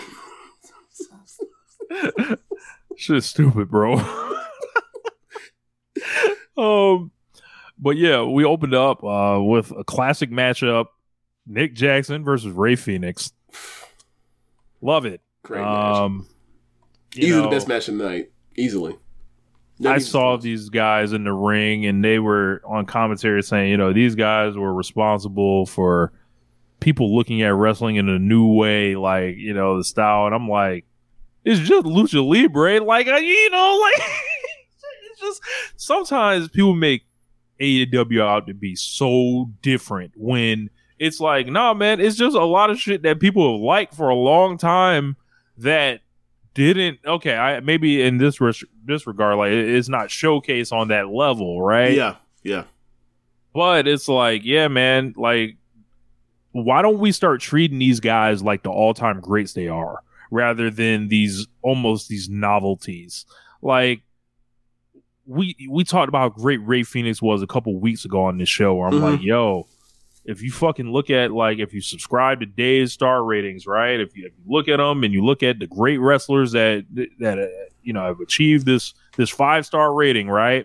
You look at them, right? Ray Phoenix is tied for number 17, and he's had like 9 of them or whatever, right? Like, Nick Jackson is even above that. It's like, no, man, we're dealing with, like, I don't know. It's just I feel like there's a hesitancy to really put themselves over, like, of, who the fuck these guys are. Like, these are living legends, like, and I think they should be kind of pushed as that. But they just don't, for whatever reason. This is great. I think about the International Championship. I want to see Phoenix keep holding on to this thing. I don't know how injured he is, but he didn't really take a lot of back bumps or anything. Nick, phenomenal in this thing, and like halfway through the match, I was like, man, flip it to Nick and then flip it back to Phoenix. I was like, man, like, just switch this bitch up a little bit. But it was like, this man wants to I had so much fun. I had so much fun watching this. This match is great. It wasn't as good as their match that they had in Indianapolis in 2019, but this match is incredible still. Either it's 4.5, 4 3/4. I'd probably go 4.5. I was thinking 4.5 plus, but like, I'm in a weird funk where, like, everything I rate, like, I am rating, like, I'm dragging my feet compared to everybody else. So, there's that part. But yeah, I thought this match was great. It really was. It was really fun. Phoenix got the pin with a victory roll, and then we get Roderick Strong and Adam Cole with the audio fucked up. So, yep, which is a follow-up of last week when they had fucked up audio issues too. But this one was apparently on TBS. But yeah, man, they've had some audio or technical production difficulties like the last 2 weeks. This week was nearly as bad as, go ahead. This was a signal from God, I thought. Like, we don't need to be playing this. Like, I just saw what was going on in there. I didn't want to see it. I was like, I saw a mobility scooter. I think giraffes, if I'm not mistaken, were there. Like, I don't know what was going on. But Taven had a stuffed giraffe that he was using as almost like a emotional comfort animal. Shoot me now. So, and then they play it again, James. Yeah. So for me, it was like I was struggling through the audio, but I made out everything they were doing. I laughed when they first did they're basically like playing like tag or racing around each other in like the, with the wheelchair and the scooter thing. I thought it was funny. So like I enjoyed it for what it was, but when they ran it back a second time, I was like, there's no point in running it back a second time. Like, the audio is not going to change. You watching it and seeing exactly what the fuck's going on or whatever. But they decided to do it. It wasn't worth it to me. But yeah, man, like, people are into this in ways that we aren't. I find it obviously a lot more humorous and amusing than you do. I just wonder what like Cole's injury situation is, because like this could go a lot. this could go a lot longer than you would anticipate if it's bad, because like they could pull the trigger on all this stuff with the beat down at the end of the show and all that kind of stuff, like over the, you know, before we even get the full gear, they could pull that. If Cole's fucked up, they can't do it, or you would think they can't do it. So, yeah, they're in a situation of figuring out like his health situation right now. Yeah. Yeah, I was not a fan of this, and I just was like putting my head in my hands, just like, what are we doing? Like it was just like, great. Like I have nothing to add. Like, just speechless. Griff Garrison's in the ring. I was like, whoa, wow, I haven't seen Griff in a long time. You know, and then all of a sudden Warlow comes out, and then I'm fired up. Warlow's growing his hair back a little bit. I'm like, someone has told him grow the hair back, but it's like, you know, it's like kind of fluffy feathered right now. So like, you gotta get the long wet hair back. You gotta get the long hair back, Warlow. Quit playing. He gets in the ring. He has MJF written on his wrist tape. I didn't notice that the first time when I saw it, but he gave, you know, basically showed no kind of like sympathy or emotion, really aggressive, and I was like, oh, it looks like we're, you know, someone is figured out Warlow just needs to kill people. Like, it doesn't need to be too complicated or anything. Powerbombs this guy 5 times. He stop it, and he walks out through the crowd. We'll see. He was over in a way that he hadn't on the way out. So, yeah, yes. The time away did him some good. But I think there's a shelf life on him just powerbomb squash people. So whatever they got an idea on doing, they better get to it quick. Zakumaki, can he go back to the knee and the turnbuckle? They took all Warlow's cool moves. Oh, what was he calling it? What was he called? He called it a something trigger. Yeah. I don't know. I know what you're talking about, though. Yeah, I think he has an end for the war trigger. War trigger, okay. Yeah. And then, you know, the whole deal with the he was using the F10. He stopped using that.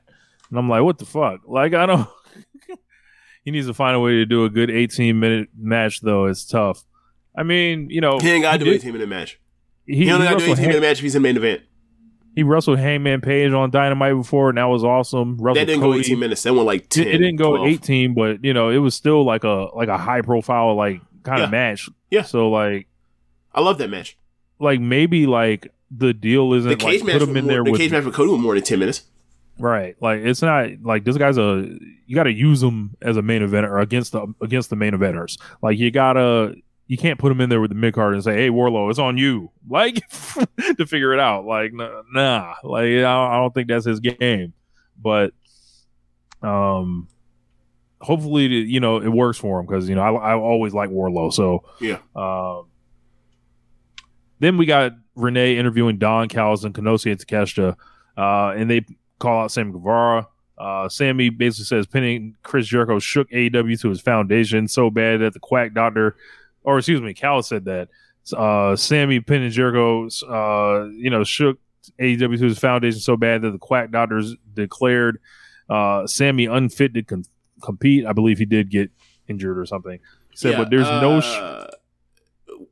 He was concussed, wasn't he? I think so. Yeah. Yeah, I was in the middle of watching that match, and I was like, "Oh, he got knocked out." And then he just continued. I was like, "Wow, should he continue?" He continued. But like, and then that's how he's, you know, scheduled for this match. I was like, wait, what?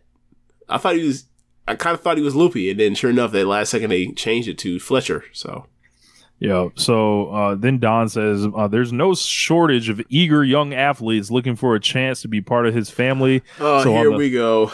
So on the advice of Will Ospreay, he reached out into the vault and pulled out Kyle Fletcher to team up with Takeshita. That's right. Don Callis, collector of young men. I knew he was going there. All right, so I mean, you said it. State your case. State your case. I mean, look, like Don is always around looking for young men, and we know the story. Allegedly, how the story goes when, you know, he met Kenny Omega when he was 10. when he met Kenny Omega when he was 10 years old, and he was giving him supplements as a teenager. This man was grooming.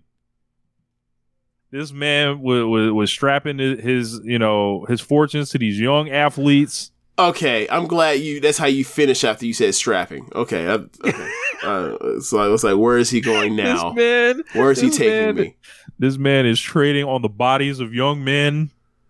This man is just cycling through them. He's got will now, and he's even going younger with Takeshita and Fletcher. Like, he's always keeping his eye on the younger they get, and the faster he can get them, into the family. He wants to make sure they're real close.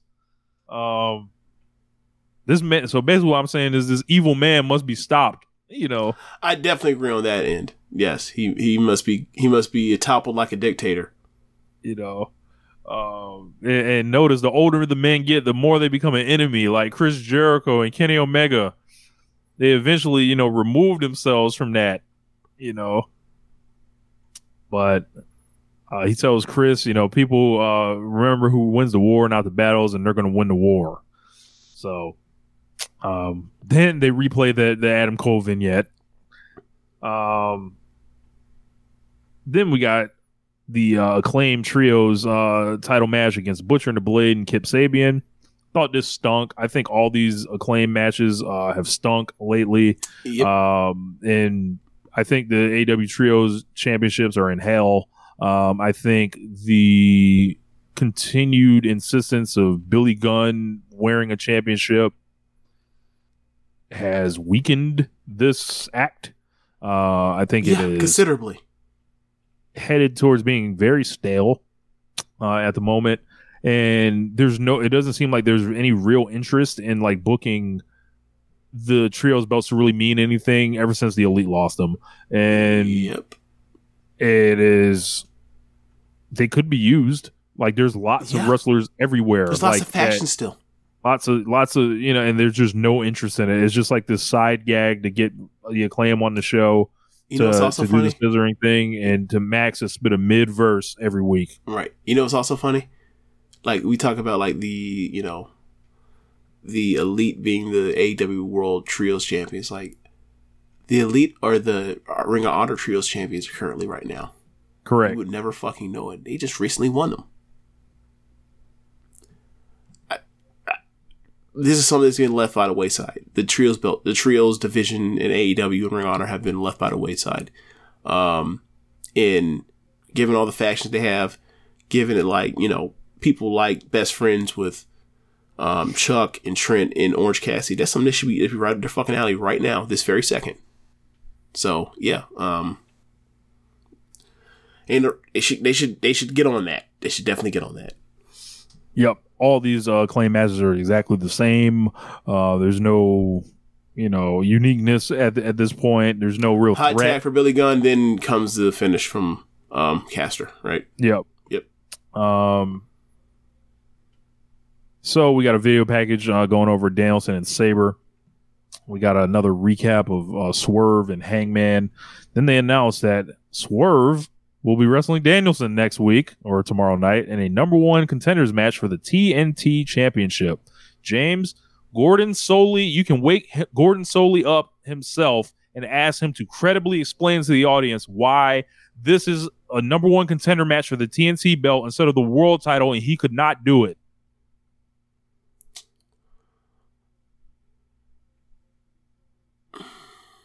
Agreed. You asked for them Danielson matches. Are we gonna get one this week, James? Yeah. Appreciate it. Very much so. I guess we got to start like cherishing these Wednesday Danielson shows instead of having to be like, oh, he's on Saturday. Like, what kind of word of mouth you got to hear to be able to turn on or watch that copy of Collision you got on your hard drive, James? Because like, I got all them copies of Collision. I ain't been like convinced to throw not one of them on. I've heard great things about the things Danielson have done on Collision. I've heard wonders about his. I've heard wonders about his work. I still be like, nah, man, I ain't got it in me to go throw that on. So yeah, man. Really appreciate him, figuring out his busy schedule as a father, a family man to bring his ass to Wednesday to get it done. I appreciate it, and I'm definitely going to enjoy watching some Swerve and Danielson. Definitely. So the winner actually gets Christian on Saturday on Collision. So, well, I guess that. Well, we'll see. We'll see, because Swerve has been on Collision before. Yeah. Yeah, I don't know who's gonna win. I think Danielson's gonna win, but who knows? I mean, either one. How about this? Whoever wins, you push all the way until they win a championship. Whoever wins, it would be nice. It really would be. It really would be. So the only thing I can think of why this is a TNT one is like they're about to announce the Full Gear tournament soon, and I think the finals will probably end up being Swerve and Hangman. Okay. That would be my guess. I don't know anything. I'm just kind of looking at it. Like I'm thinking about how they're going to do another match with Swerve and Hangman. It was kind of I don't know if definitive would be the right word to use, but it was clear who won, I think, and I could see them run that back as a tournament final, and then they can. I have one wish for this Eliminator tournament. What's that, Ray J? Can you please, Tony Khan? Can you try to act like you're trying to book the best tournament possible once this year, please? Like, can we have something that resembles the New Japan Cup, please? Like, can we not have like 3 people in the bracket where it's like, why the fuck are they in this tournament? That's basically designed to get one person across a sorry bracket while they put some decent matchups on the other side, and then it's all about the final. So I want a whole fucking tournament. Tournament. Yeah, I want. If you're gonna do 8 people in it, I want both sides fucking hitting to the end. People fucking going at it. Like I want great matches in this thing. I mean, that would be nice. It would be nice. It would be nice on our pro wrestling programs to have like our best wrestlers wrestling for tournaments to like have a chance to win titles. Yes, I would love it. Yeah. I would love it. Yeah. Then Bullet Club Gold and MJF have this segment, and MJF, bring your ass to the stage, my boy. It is time for self-reflection. It is time for self-evaluation. It is time to wonder how much longer this motherfucker is going to have the championship. He got thoroughly outclassed by not only Jay White, but the Gunn Brothers, James. And it was the Gunn Brothers when they were out here with the wooden delivery, as if like they rehearsed their lines in the mirror. This man is really trying to get Tofu over as a nickname, begging the crowd to cheer his catchphrases, and all this stuff. And I'm like, what has happened to this guy? Is this a loss of confidence? Like what is happened? Like, have the Monstars taken this man's powers? He's in his laziness bag. This is like Jay White has eviscerated him in this whole thing. And which is saying something, because Jay White ain't exactly like doing anything impressive. This ain't exactly like Eddie Kingston level stuff. Correct. Like, what does it say about the state of the championship when I am begging Jay White, of all people, to save it? This is who we are now. Yeah, man.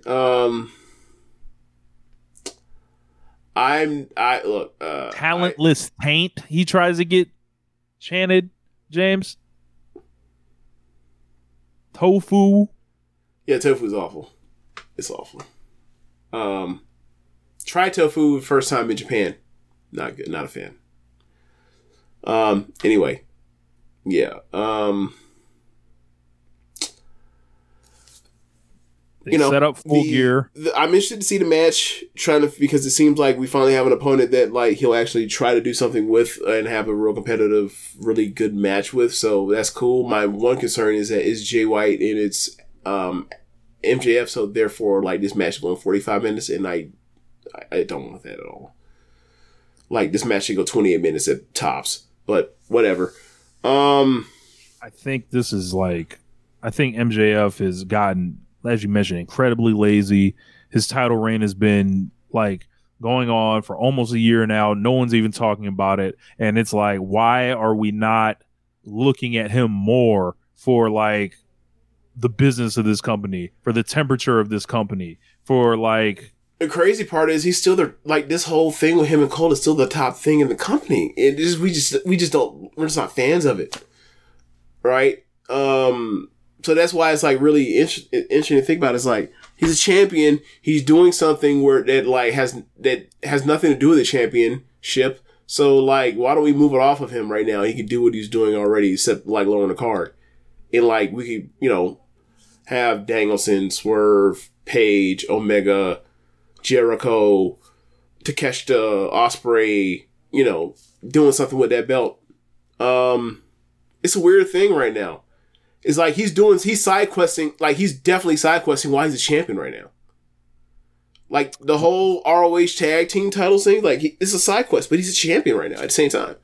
So frustrating. Yeah, like he's advertised the most. Like he gets all of his quarter hours in the premium spots. Yep. So like all that stuff helps, but like all that shit is down. Like still, like they're having to lie up to 11K at Arthur Ashe Stadium and do tons of buy one get one frees. Like the live attendance is falling in the gutter, and it's just like I don't want to hear about Adam Copeland being the problem right now. Like when he just got here, the fuck? Right. When he shows up for a match, they're like, ever since Adam Copeland was advertised, I'm like, what about the motherfucker that's had the belt for 11 months? He was advertised, wasn't he? Yep. And started with a reign of terror, doing everything to not have matches. Now he's having matches and just putting in effort to maybe like not even have these matches. So yeah, it is like. In the words of that soccer fan, the bald-headed guy, y'all know what I'm about to say. It's time to go. It is time to go. I'm done. And that's the other part that's weird about it is like normally around this time in an AEW world title reign, we have somebody that's just screaming to you, screaming to the screen, screaming to the fans, screaming to the world. Like that's the heir apparent. I don't see an heir apparent on hand. Like the only person that makes any sense right now would be Adam Cole. It's like after he's hurt, and two, like after that match he had at Wembley, like I don't want to see them have another match. Not unless they're gonna give me the first match, not that, and keep that second one the fuck away. So yeah, and it's like Adam Cole's the AEW World Champion. What did he do to do it? Oh, he was put into a program and then got over after he was already, in the program, put into the main event title scene. Was he hot before then? No. He just showed back the fuck up. It's really like weird with him. It's really weird. Sounds like a recipe of like being like 3 months into your title reign and people looking around like, hey, we got to get this shit off him. Yeah. So, I don't know, man. Like, they got to figure it out. Like, they got to get someone up in the bullpen and get ready. Because, like, whether it's Darby, whether it's anybody, like, they need to get ready. Like, I saw, the MJF thing saying something to Omega about 26 days. That's before full year. So, I don't know. I don't know what that's about. I don't know what kind of interaction they're about to have on screen. Or if MJF's just fucking around. Because all he does is fuck around. But, yeah, man, like how about Kenny cut that promo you were talking about where he wants to defend his record and challenge him or something before that? Yeah, like that 26 days thing, because that's like when he'll pass Omega's how long he had the championship. Oh, that's what that was about. Yes. Oh, I didn't even realize that. That's the problem. Like MJF has had this shit and we ain't even thinking about it. It's just like, oh. Well, it's also like his title reign is meant to be long and like is not that to have great matches in between. Like he literally had a mission. That was his mission statement in his first night with the belt after he won it.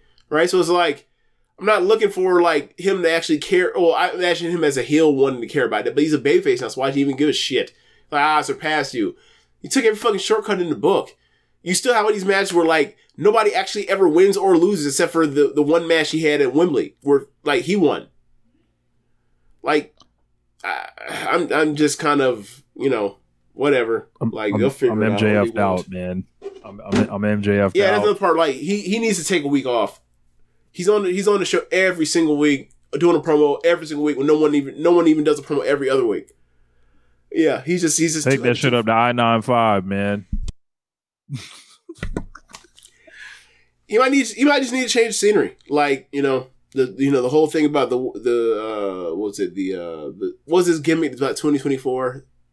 Yeah, the War 2024. Hey man, best luck to you in New York. He'll do much better there than he's doing right now here. As we said the same thing about Cody, and look, and it worked out great for him. You too could be balling at the place you always wanted to be. You too could do that. Yes. Oh man. So we got up next. We got Chris Jericho and Kenny Omega against Konosuke Takeshita and Kyle Fletcher. Solid match right here. Yeah. This was like a Kyle Fletcher showcase. He was getting extended time with both Jericho and Omega.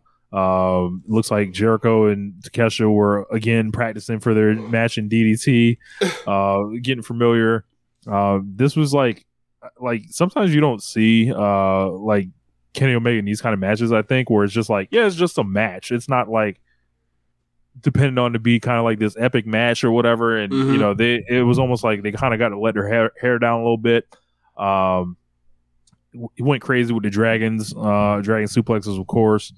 Fletcher and Jericho did a lot of nice chopping to each other, and this ended up with the code breaker from Jericho, electric chair into the one wing angel, and then this is a pretty good match. But after the match, kind of like as the whole thing, all of a sudden Will Hobbs, wearing all the grease, comes in and attacks Jericho and Kenny Omega.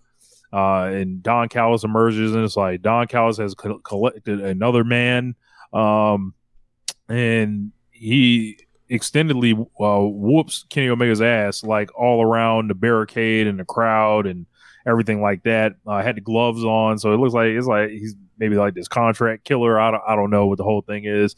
When he fucks up Jericho too, they get in the ring. They try to tie Kenny's arms up in the ropes and everything. Gets fucked up. Yep. Then they put it back up there and hold it a little bit, but it gets fucked up again. Callis then hits Kenny Omega in the head with a chair for the boys, and taking the chair back. Will Ospreay, a lot of offense to the body, or excuse me, Will Hobbs, a lot of offense to the body. So they're gonna have Team Will and Will apparently here. So they fucked them up, and then they announced Jericho and Hobbs for next week.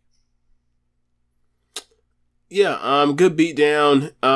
Interesting to see like Wardlow shows up back on Dynamite first time forever, and all of a sudden Hobbs is like, "Oh, nah, we've escaped the jail cell of Saturday." Yeah, so they're back here. They're back here. Who knows for how long or whatever else, but Hobbs and Omega is never a match I ever thought about, honestly. Not once. Yeah. I've never thought about that once. Could be fun. We'll see. We'll see. We'll see what we can do. Because that'll answer all the questions. That'll answer a lot of questions. It will. Yeah. So MJF is in here, training. brother. Yeah. Look, there's a lot of great workers around this feud. Like all them niggas, Sammy, Ospreay, Takeshita, like if it don't go, it's gonna be on you. So yeah. Prepare. Okay, now the next thing, MJF is sitting in the trainer's room, and my God, if what's about to happen, I think is gonna happen. This could get like. What do you think is going to happen, Rich? Well, actually, let's describe what happened on screen. Okay, so MJF's gonna rub down, kind of like a massage or whatever, but like because he has a bad neck. He's had a bad neck ever since the Samoa Joe feud. Yeah, and then all of a sudden, Max Caster appears behind him and starts giving him the back rub. Those of us that follow on Twitter see all the time Max Caster basically, he's always tweeting ludicrous things about MJF and things he would like to do to him. Online, he is sexually harassing MJF. There's no other way there's no other way around it. That's exactly what he's doing. Yes. And then, Max realizes him and fucking snaps. And then he's like, hey, man, why are you being a weird stalker? Like, what is this? And then, basically cusses him out. And then he's like, get the fuck out of here. And Caster bounces. Like, are they about to do Max versus the Acclaimed for the ROH belts? Or, like, I don't know what the fuck is going on here, man. Like, or is it going to be the Acclaim coming to Max's aid and against the Bullet Club Gold people? Like, either one of these, like, I'm like, I don't want any part of this Max Caster and MJF shit. Like, it just like it gives you all the like Gold Dust 90s stuff. Yeah, it's gonna be MJF and the Acclaim against Bullet Club Gold, like, something like that. Like, I guess. And, they probably want to work with each other. They're from the same wrestling school and stuff like that. But it's like... Yeah. Cool. Sure. However, I don't like the idea that one babyface is sexually harassing the other babyface online. And then, like, the one that gets sexually harassed doesn't like these advances, has, like, begrudgingly begin liking the guy. Like, that's weird. Like, that we would never let that fly if we change up the genders of some of these wrestlers. And the same exact situation was happening. We would not be doing that. It's asking a lot of us, I think. Like, and then it throws out the part where it's like, how does MJF strike the line of saying, "Hey, bro, no, thank you," without also coming off as a bad guy? Because he has to then rap, James. He has to rap. We're going to get MJF rapping by the end of this. Have you thought about this? No, I have not thought about this. Does Anthony Bowens, like, when Anthony Bowens walks him in there and tells him to knock that shit off, like, are you going to be prepared for having the gay man be the straight man? Are you going to be prepared for this? Can we move on?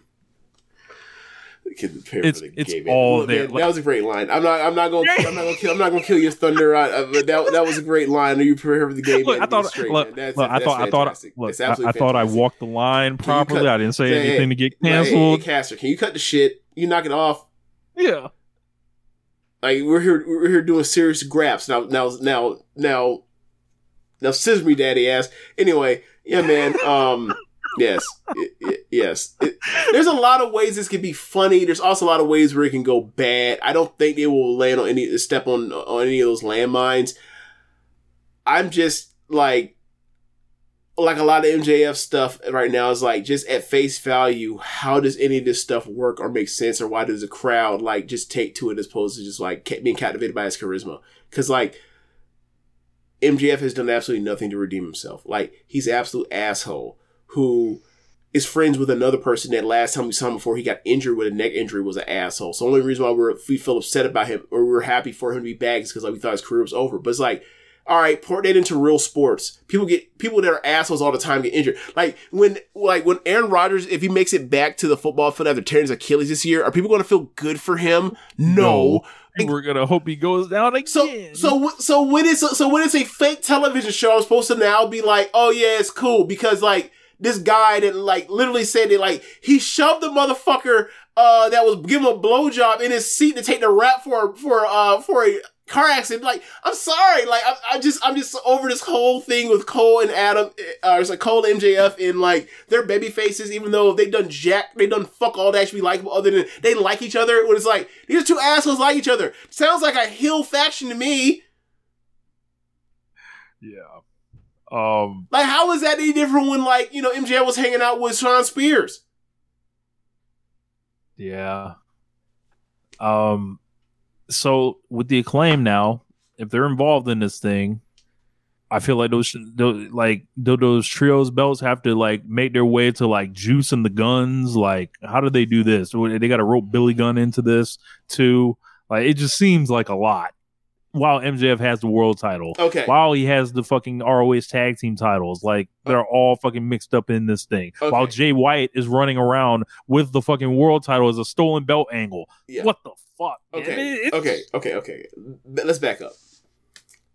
You, amidst all the stuff that sounds like a problem, you gave me one thing that just actually made me like happy. Like the idea of seeing Billy Gunn in the ring with Juice Robinson. And Billy Gunn, you know, Mr. Suck It guy, is doing all that stuff. And he has to be in the ring with a dude that looks like a goddamn cartoon character. They could do something fun with that. But whatever, we'll see.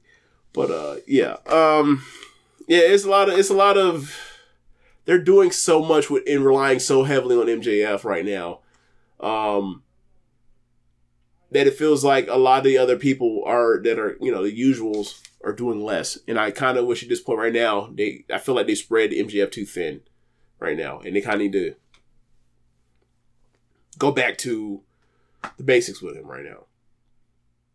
But who knows? Because, you know, like the Adam Cole's health thing is maybe making them drag their feet. Spinning their circles, if you will. Like, because that's kind of what's happening on, you know, WWE with, like, no Roman with them. So, like, they have to keep pretending to turn on each other and doing just an elaborate mind fuck until Roman comes back and they can actually do what they need to do for storyline and get to the pay-per-view. We then got a vignette from Samoa Joe. Said he was satisfied, but he needs to regain the hunger as a champion. He's coming for the AEW World Heavyweight Championship. Said Max earned his respect, and when he's hungry, he always eats. Samoa Joe looks fresh off of a Sopranos outtake. During this whole thing. Do you know who the Kingpin is? No. The Kingpin is a Spider-Man and Daredevil villain. He's basically a mob boss. That's exactly what I was thinking of right there. Well, he's not a mob boss. He's not like, he's not, you know, mobbed up, but like, he's basically like organized crime. He's the head of it. He's a kingpin of organized crime. That's his nickname. And like, it gave off a lot of Kingpin vibes. That's all I want to say. I don't need to go any further. Sky Blue versus Tony Storm.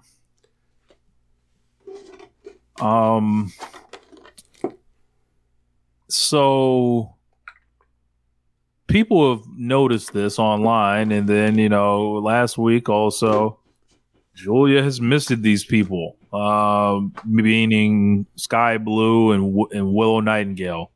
I tell you right now, if you turn Willow Nightingale heel to be in a group with Julia Hart on some shit like that, I think that is just one of the dumbest ideas I've ever heard of. She's the best babyface to have that's not a champion right now. Like that shows up on TV like at least once every 3 weeks. You know, Riho is, you know, that would be like this would be tragic. You know, she's fighting timeless Tony Storm. Jesus. This whole thing with her. Just, I don't even know what to say. Okay, so I think a lot of the things of why the MJF stuff for a lot of people isn't working, especially me and you, is the part where like it's at the top of the card. It is it's the top title thing. It's in the way of a lot of stuff. This, however, is not. This is low stakes stuff, and for me, like Tony Storm digging into this character, going more and more crazy and wacky, and like quite frankly, like honestly funny in a way that like isn't lazy and like the MJF stuff has been. I actually enjoy this stuff. Like the idea, you know, even going to the Collision where she has to script stuff for Kiera Hogan. Like I find it funny. Like I feel like she actually has a character that people are connecting with. Now that she's not the champion, I just wonder. I wonder why the fuck they put the belt on Saraya. Beyond the part where it's the obvious, where it's like, why would you ever do this? Is like, if you knew what you knew now, you would have went back with Tony Storm. But go ahead, continue with your thing about Sky Blue and Tony Storm. Sky Blue and Tony Storm. I remember nothing about this match. I remember one thing in particular. Was this the one where she basically like closed out the commercial? Like basically is like, well, two things. Like, yes. She lays her out and says, "We'll be right back after a very important message from our sponsors." Yes. Yeah, and then she's like, "It's titty slapping time" or some shit like that, right? 3 things. So I remember 3 things. You turned on this now. You going over the shit you talking about. Like, this shit always kind of funny. Yeah. Yeah, man. Like, there's also the part where we have some what do you call it? How do you say this? We have some heathens online that will note some of these matchups between Tony Storm versus other women. Tony Storm in her own division. Well, depends on champion. Depends on who's. Anyway, so they put Tony Storm and Sky Blue in the ring together again. I think this is like their 3rd match this year. And the heathens ate it up. People from some of those accounts that you don't follow. And yeah, man, like I never really paid attention before, but I'm looking at it, it's like, yeah, man. So like the way people talk about Sky Blue, and we talked before, is like y'all only like her because she's young or whatever else. Y'all are weird, and yeah, man, like a Chrysler 300 looks like a Bentley until a Bentley pulls up, and I'll leave it at that. Because that Bentley pulled up, and that Bentley looked like a whole Bentley the whole goddamn time. Meanwhile, this Chrysler 300 was out here struggling. But, yeah, man. Tony Storm gets the win, and then she has a match with Kiera Hogan on Collision, and it's just like, that's another one of those matchups. And it's like, I think we might be on to something very similar to how you say, hey, man, it's like, is Athena's gimmick, she just out here just beating up white women, is like, hey, man, is Tony Storm, is she like, is this her side quest right now? Is like Tony Storm got ass, she out here and the rest of the other women in the AEW and Ring of Honor with ass? Like, is that what's going on right now? Is that what killing them? Start or something? Didn't you have a phrase for that? I don't remember what the phrase was. You have Tony Storm, the assassin. Oh yes, the assassin. That's right. Yeah, the assassin. I thought you were talking about like the other part where I was talking about Tony Storm and Scott Blue. I was like, is in the ring, easily outclassed, and then amongst other things, easily out-assed. We gotta go. We can move on. We're done. I really don't talk like this, but we can move on. We're done. Yeah. Yeah, but I think I'm going to try not to be so bothered about the timeless Tony Storm thing. It's just like, I just see the influence growing. And like, there's going to be 10 motherfuckers with gimmicks like this eventually, like running around. It's just going to be like, I've had enough. Like, Shivani's in the ring, introduces Adam Copeland, comes out, does his entrance. And Adam Copeland switches up the game like some ludicrous shit. He says Tony Schiavone was the soundtrack to his childhood. Yeah. It's a pretty big deal to share a ring with him. He loves them. Told David to hit the bricks. I fucking hit the howled. bricks. I howled. I'm like, but he was WCW. I know he was in WWF for a year, but forget that. Forget that. No, that's the thing, though. Like, the narrative about Edge is that he was a WWF fan because you could see him in that one picture of him at WrestleMania 6. Yeah. They did not talk about the part where, like, he was a wrestling fan, so he's watching all the shit. It was always just from the WWE perspective because he always worked in WWE. So there was no reason for him to talk unless it was like, I don't think they ever brought Edge on the best of, the Rise and Fall WCW DVD to talk about, like, seeing Sting. But it makes all the sense in the world because, like, I was like that when I was his age, I was older than me, but like, I was like that too. Like, I watched both. Yeah. So, yeah. If I was working at WWE my whole entire life, I would have been talking about, Brett and Sean or whatever else, but I'd be like, look, man, Talking about Rey Mysterio if you want to. Oh, you don't want Yeah. to? All right, I got time whenever I go back when I go to Turner. He said he came out here to talk to all of us, and he wants to rewind back to 2011, where he was told he could never do this again. But here we are in 2023. He's standing in the AEW ring. The few reasons he came here, he's going to save the biggest for last. He doesn't know about us, but he said he's pretty sure the AEW World Championship would look good around his waist. The crowd popped, and I was mortified. I was like, "No, bro, we cannot. No." Yeah, nah. Like this is. I'm sorry, Kurt Franklin, but it's not time to go back. Like you see that video? Have you seen that video where he talked about his daughter and like she named her daughter Levi, and he's like, we moved too, we moved too fast. He's like, if it was me, the baby would have been named. What was it? The name would have been named, Diane. Phyllis. Yeah. Johnny May. I was like, nah, bro, we're not going back to these country ass names. No, we're not doing that. So anyway, like that's how to move the game forward. Look, no Adam, no Edge, no Copeland. And he starts throwing out names. Adam Copeland versus John Moxley. Yay. Copeland versus Kenny Omega. Yay. Versus Miro. Yay. Versus Powerhouse Hobbs. Yay. To a lesser extent. Versus Jay White. Versus Juice Robinson. And, these are all reasons he came to be here. And he wants to challenge himself 31 years into his career. He said it before. This will be the last time he says it.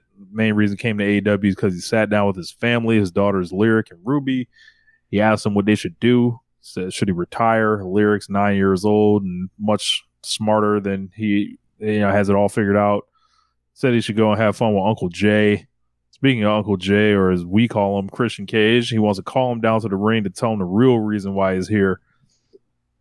Hey, wait a minute. This is hilarious. Wait a minute. Christian music hits. Yeah. Gets in the ring, circles Copeland before he turns and faces him. And then Adam Copeland just lays it all out on the line while this man looks at him.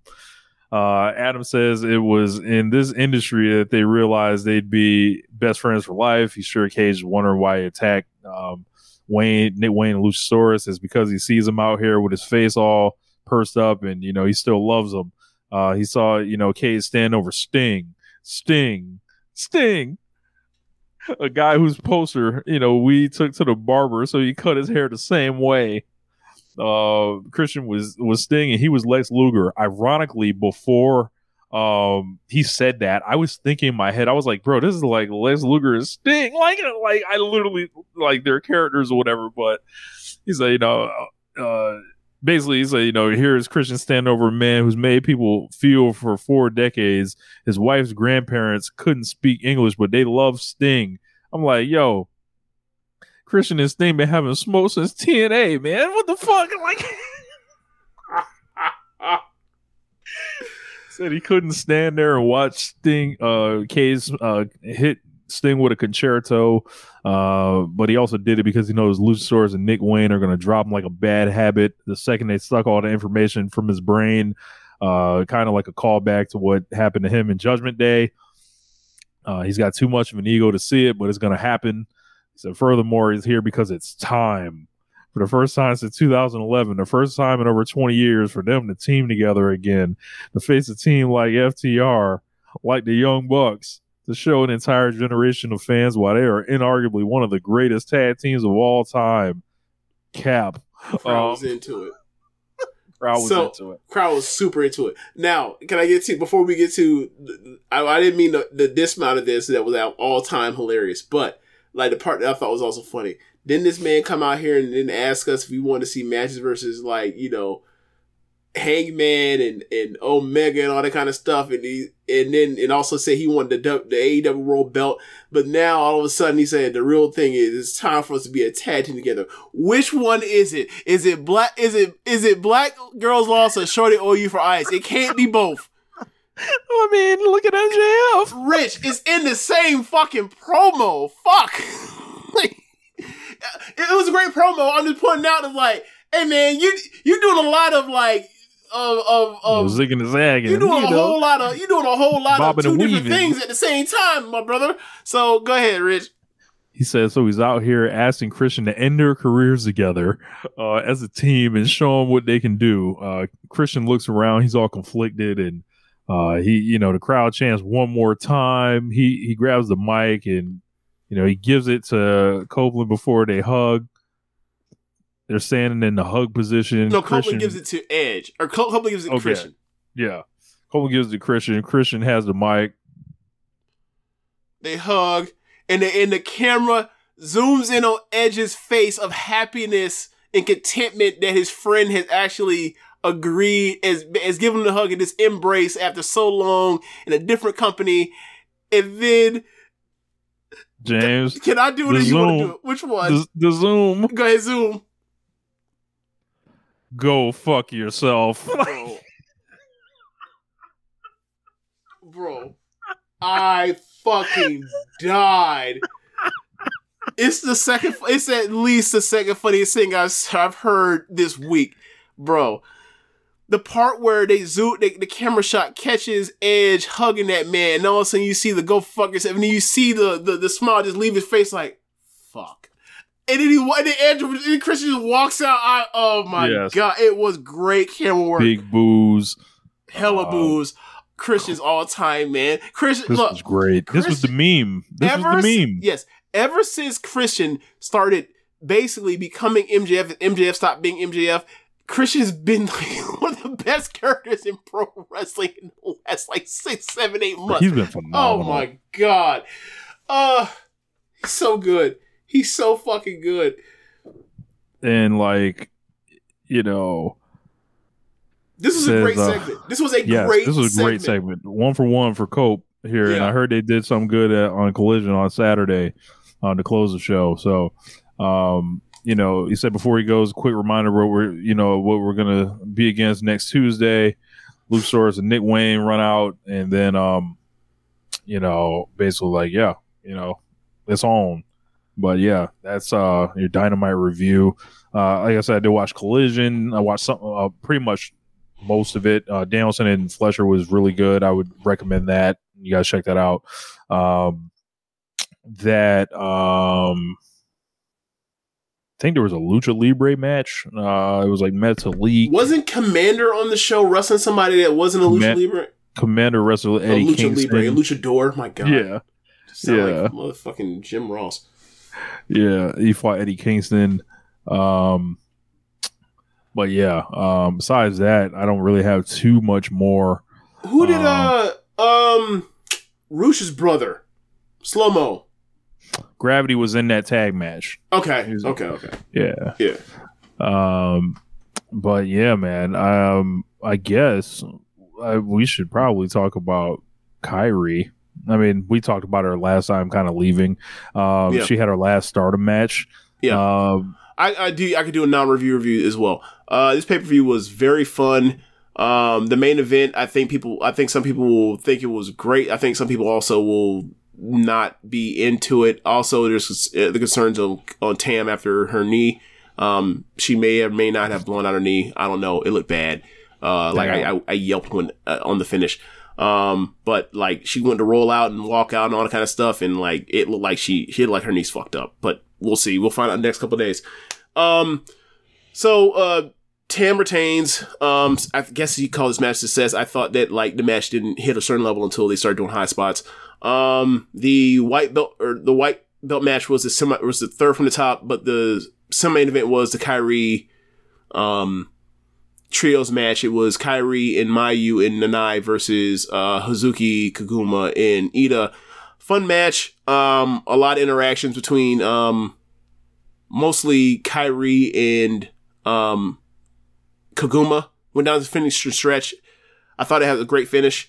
But it was more, definitely gave more of a semi-main event or main event of a Road to Show House vibe with a killer stretch down at the end than the actual semi-main event of pay-per-view.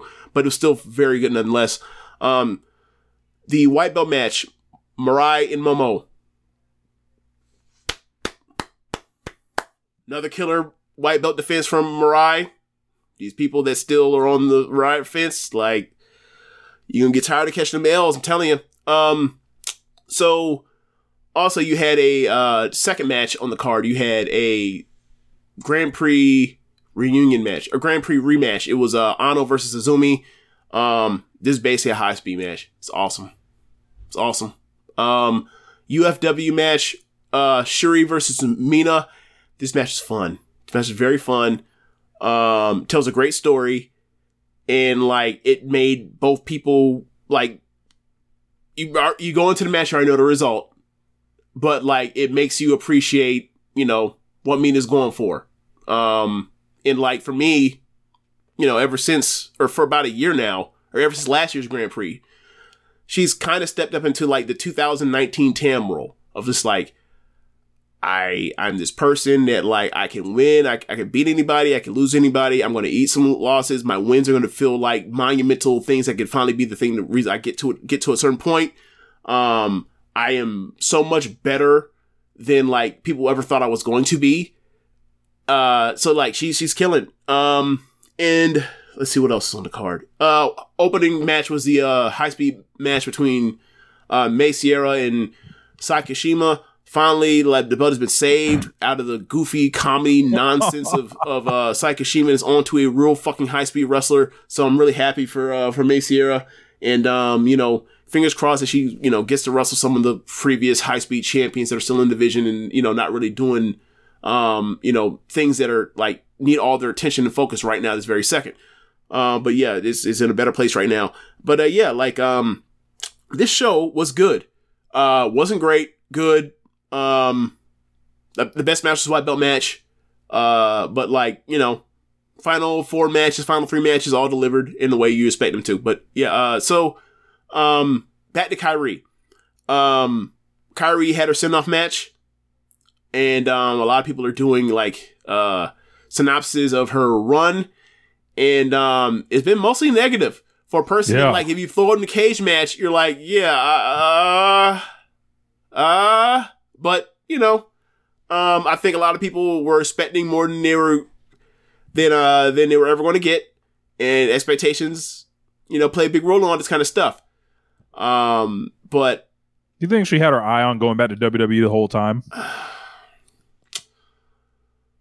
I don't think so. I think she had an eye on wanting to be a part-timer. And in this day and age, with how many wrestlers there are in Stardom, and the number keeps expanding, it becomes a problem. And I think that's the main thing. Like, when it was only, you know, 25-ish wrestlers, okay. Now there's like 32 plus or people on retainer for stuff like New Blood, you know, the sorry, people like Nanai, people like you. I think then people start having, you know, people like Ano. I think people start having questions like, is this necessary? Is she just ultimate luxury, and is luxury at the expense of, like, she's not doing jobs for people? And it's like, for me, you know, you're a pro wrestler, you're a WWE wrestler, you come into places, you're going to be able to not do jobs unless you want to specifically go do jobs. And it's pro wrestling. Why the fuck you want to do jobs? So it mostly came down to the booker. To give back to the business. Yeah. Yeah. How is Christian giving back to the business right now? He's one of the best things in AEW right now. He don't do jobs. That casket match, what happened? Big job. They put Swerve in the fucking thing to get put in that coffin. Oh, you meant the actual one with the Jungle Boy. Okay, yeah. I meant like the one most recently before he won the TNT title. Gotcha. Yeah, but yeah, like, it's amazing how that works, right? But yeah, like, she wasn't around enough to actually really, you know, have long feuds with people, and a lot of things that were a lot of people that I was most interested in, right? Like, it was, you know, basically one-on-one. Like, she had one match with Utami, one match with Kairi, one match with Tam, one match with Mayu, no match with Shuri. Got a trios match with Julia where Julia's team were won. Julia beat the shit out of Kairi, and then Julia's team won. So yeah, like, I heard, like, box office, it wasn't anything really, like, in 2023, like, her name value Well, yeah. Stuff is kind of in the mud. Which makes sense because the company is so much more popular than it was when she left in 2017.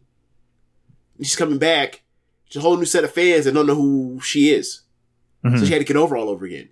And she more or less did that. Did she get over to where like, oh yeah, put the belt on her or put the red or white belt on her and let her run through people like a hot knife through butter? No. But it was never going to be that because she's not doing road twos. She's not even doing every pay-per-view. There's pay-per-view every 2 fucking weeks. I think she may have done like 15 matches. Something like that.